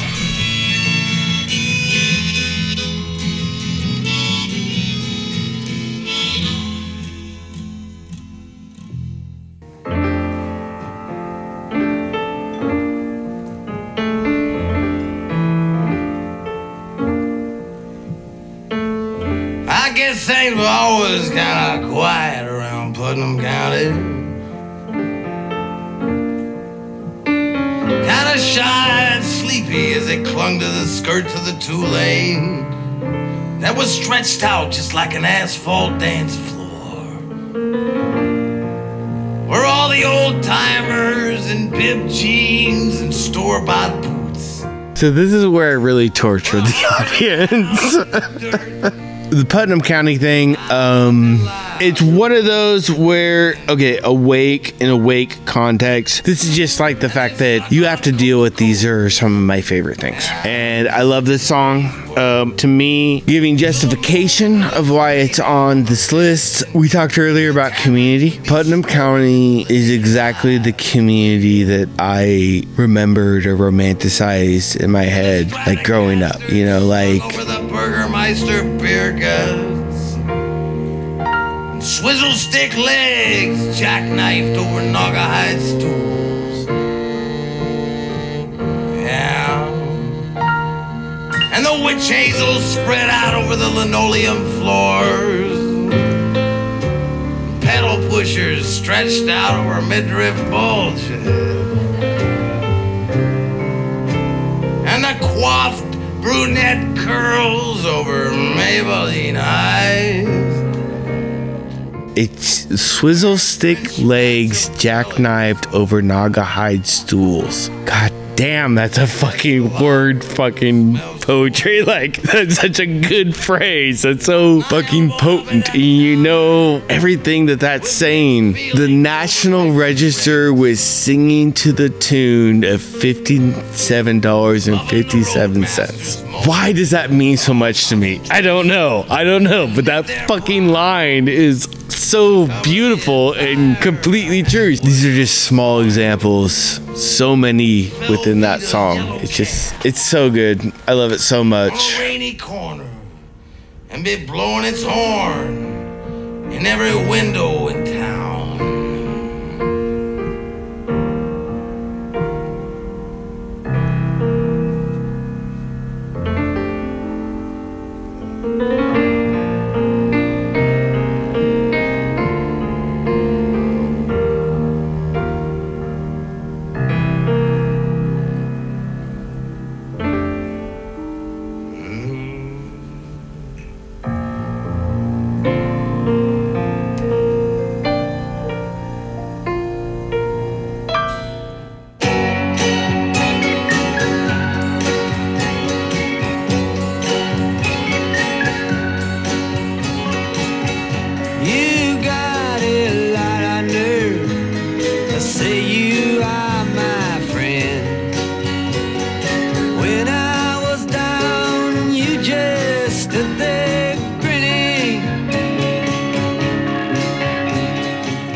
Yeah, I'm going to subject people to Bob Dylan at the end too. And positively Poor Street. It's a little bit of a F.U.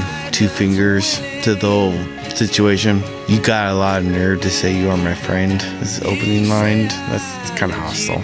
I feel like our transition for the dead has a lot more to do about us than it has to do about them.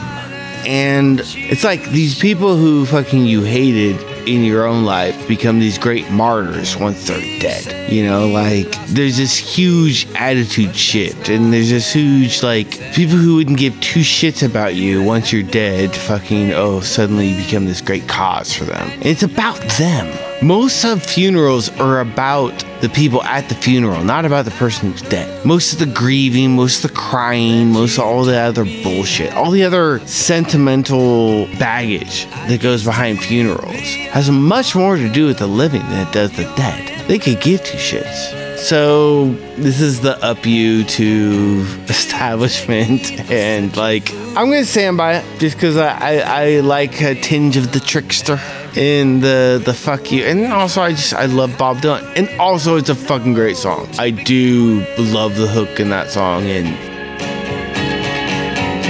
You see me on the street, you always act surprised. You say, how are you? Good luck, but you don't mean it. When you know as well as me, you'd rather see me paralyzed. Why don't you just come out once and scream it? it is on my top 10. So that is another part of the mission statement of like, these are also just some of my favorite songs.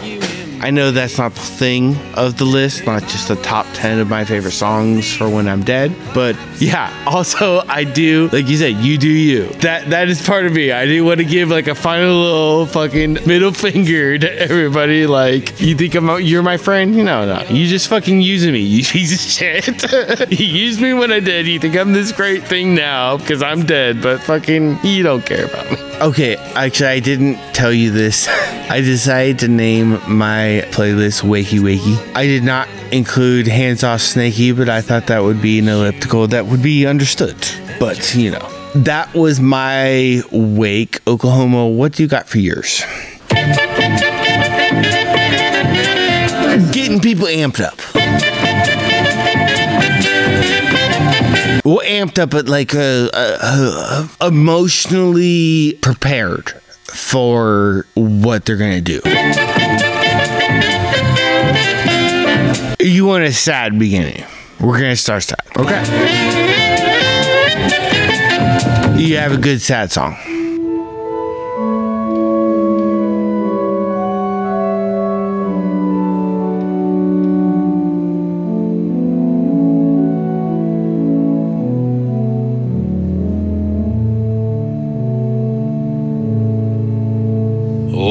Danny boy, the pipes are calling from glen to glen and down the mountainside. The summer's gone and all the roses. This is the scene where like you're going from the funeral to the wake.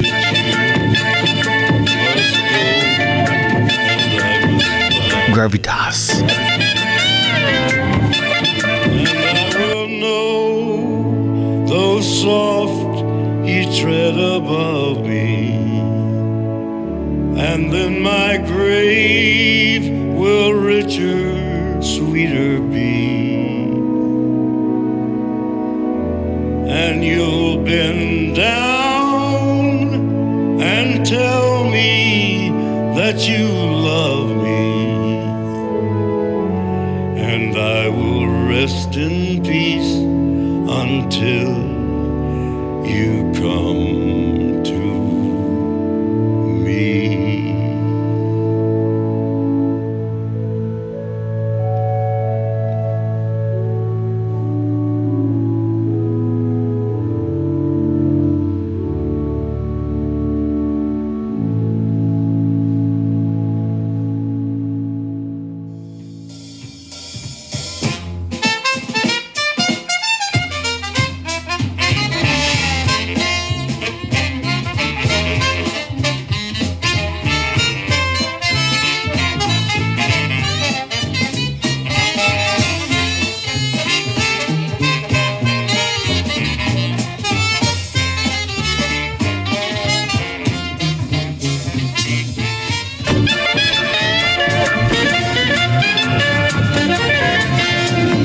Witten is fucking awesome, and I know you say like you're doing like the whole vibe of a funeral, where like you're starting with, okay, we got the corpse here, and we're gonna get just kind of a little sad nostalgic. Now we're doing the fucking what is it called, the New Orleans, the walk and like the dance and all the stuff they do. There's a particular term for it.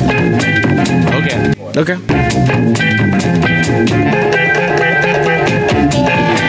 I will be playing Dust in the Wind at your wedding.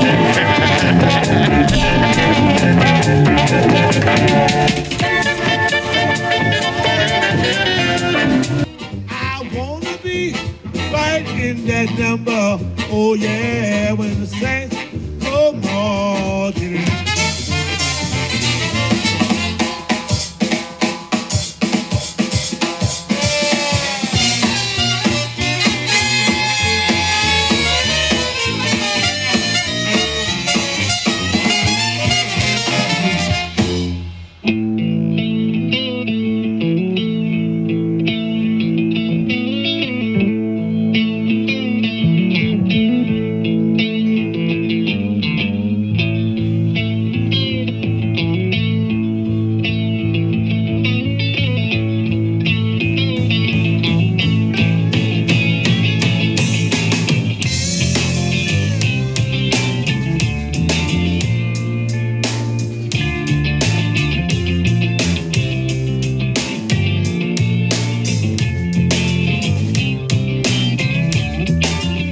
I love the bass line in that. My God, that's such a good bass line. I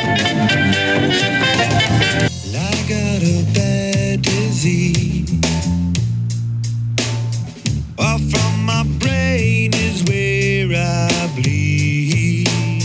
Insanity, it seems. It's got me by my soul to squeeze.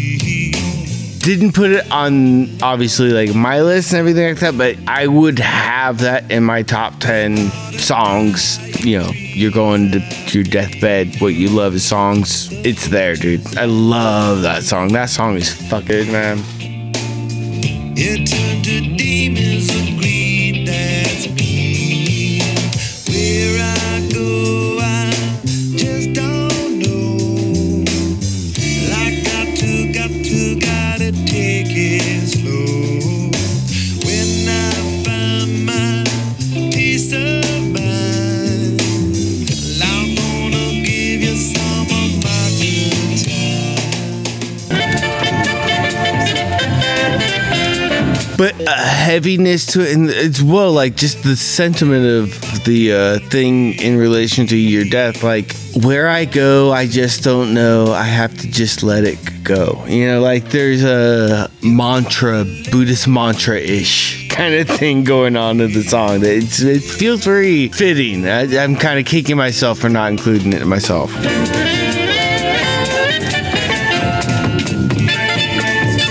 Masturbate. You had You're right. It does capture that. The melancholy joy. That's a very good way of describing it. Just don't know. I might end up somewhere in Mexico. When I find my peace of mind, I'm gonna keep it for the end of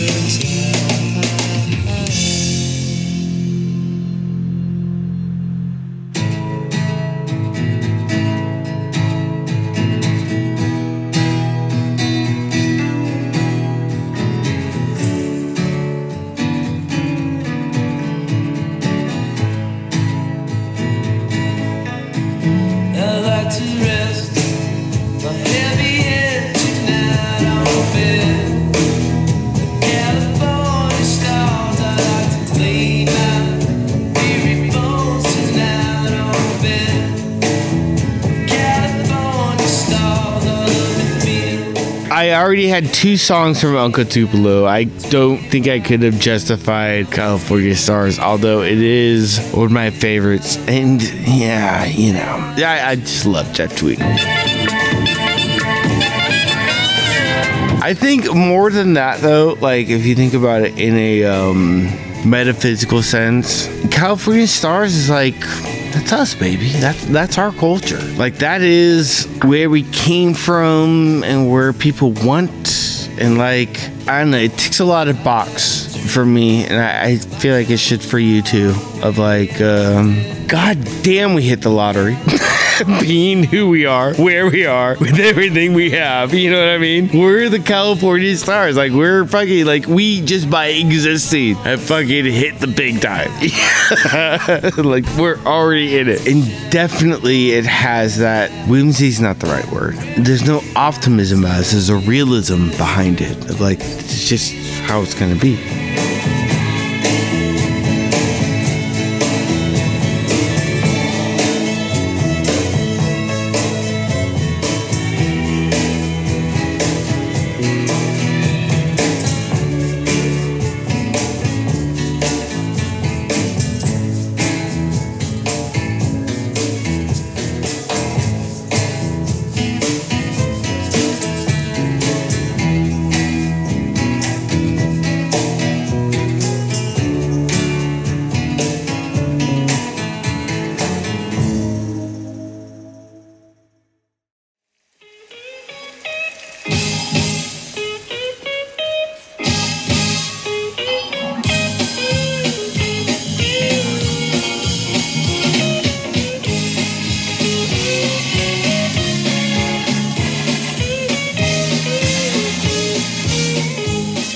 Dude, I love it. Making a fucking theme. Like, just keep fucking bringing it around. I love it. There is this thing where, because there's certain people who only interact with each other because of you. There's no reason for me to hang out with you. There's no reason for you to hang out with her. But because this median, we're all part of the friend group. It is a funny thing I never thought about. Like, possibly the goodbye for those people. It's definitely the fact of like, there's no reason for us to ever hang out with each other if it was not for this guy. You know? If I may interrupt for a moment, ladies and gentlemen, Slash.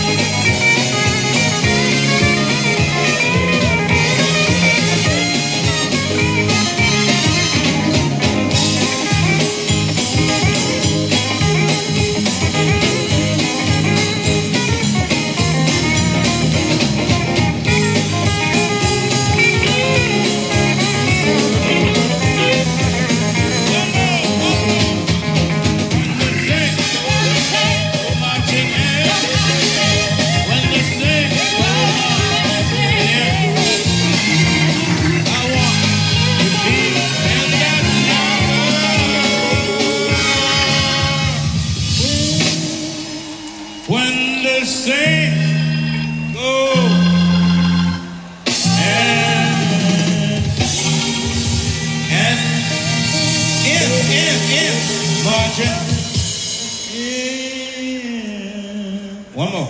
Marching in. Good night.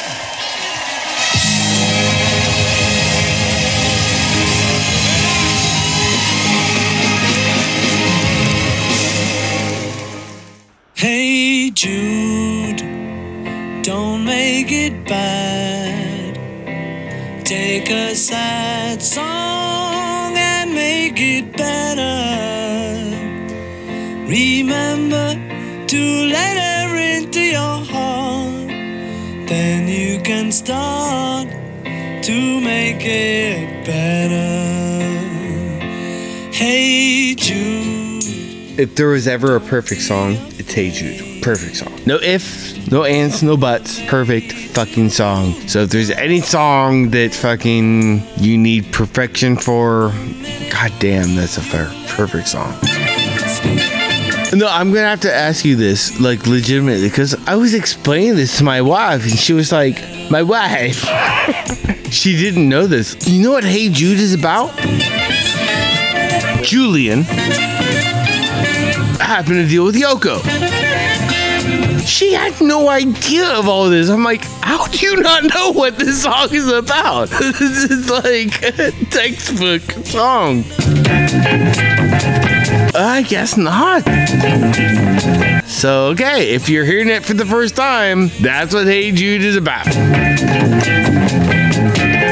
So you're talking about all the lyrics and all the content being thrown out about the song. I'm going to throw a counterpoint to you. In the Royal Tenenbaums, I know eventually they go to a whole music. The majority of it is just done on piano. It's just done on sound. Acoustically, it's perfect. Without the words, without the sentiment, without anything else. It's just so beautiful. It's just so amazing. Like, acoustically, it is perfect. It's fucking perfect. It's a perfect song. Hey Jude is a perfect song without the music, without the lyrics. And then when you put the lyrics on top of it, it's also a perfect song, you know. Hey Jude, begin. You're waiting for someone to perform with. And don't you know that it's just you? Hey Jude, you do. The movement you need is on your shoulder.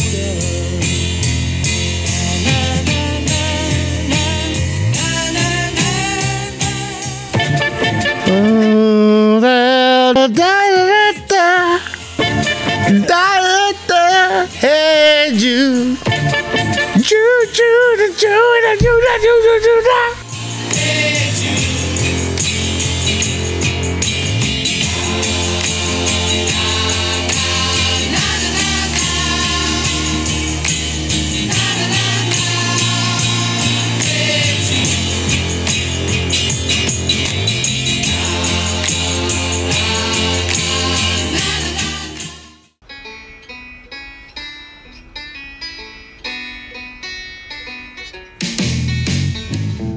I would say this: anyone who puts that song on their fucking funeral list, fuck them. They're fucking assholes. How dare they? How dare they subject that audience to that bullshit? Rivers burn and then run backwards.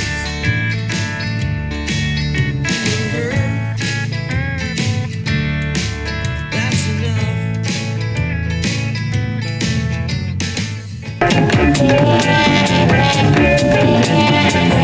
A just retribution.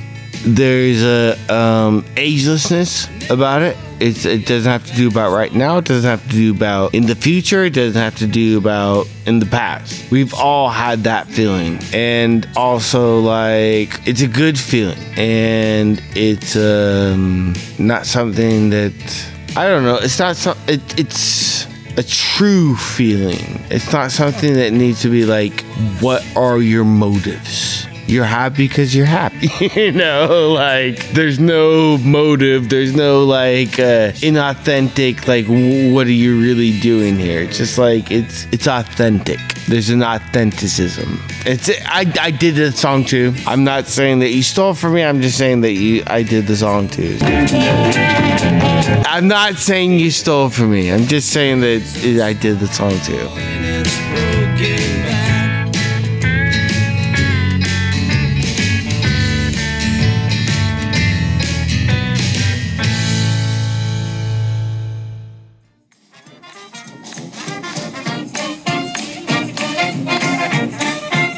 Yeah, you really gotta be pushing the fucking. I don't care if I'm not from New Orleans. What do you have after this song?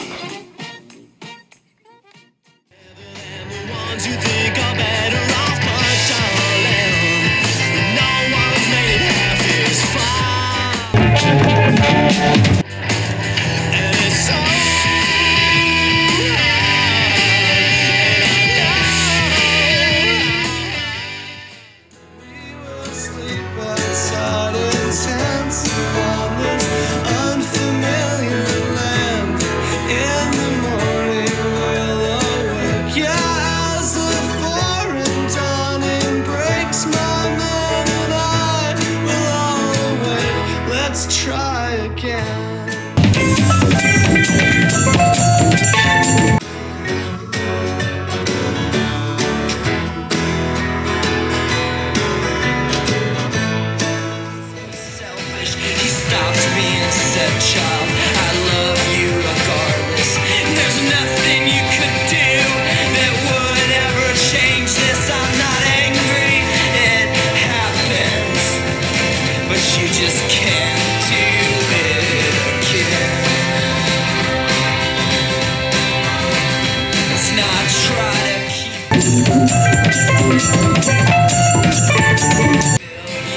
Objects pass through my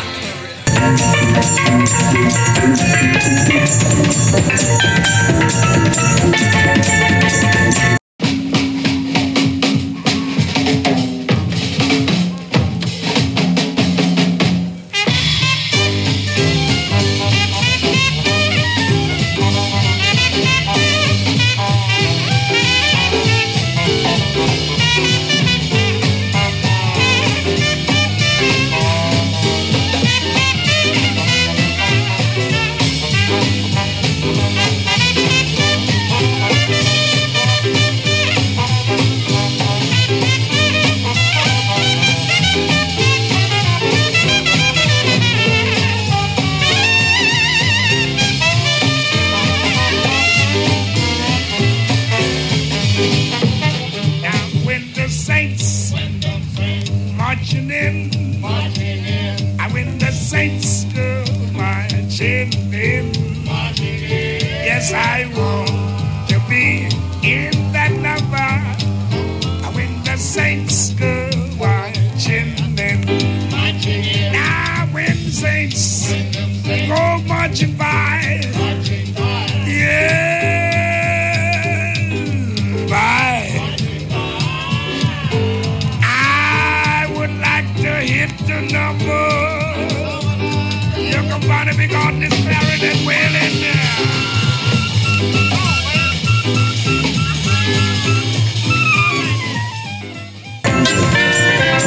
Gadzooks and Nerd. GADZOOKS. Gadzooksanddnerd.com/meow. MEOW. Gadzooksanddnerd.com/fields. FIELDS. Gadzooks and Nerd. Big Pretzel. Eric the Troubadour. Paul Rudd, Leonard Nimoy, The Wizarding World of Harry Potter and its parent companies, The Buggles, me, the Oklahoma Kid, Netscape and its parent companies, Paul F. Tompkins, Paul McCartney, my wife and her parent companies, the great state of Oklahoma, all cats everywhere on the internet,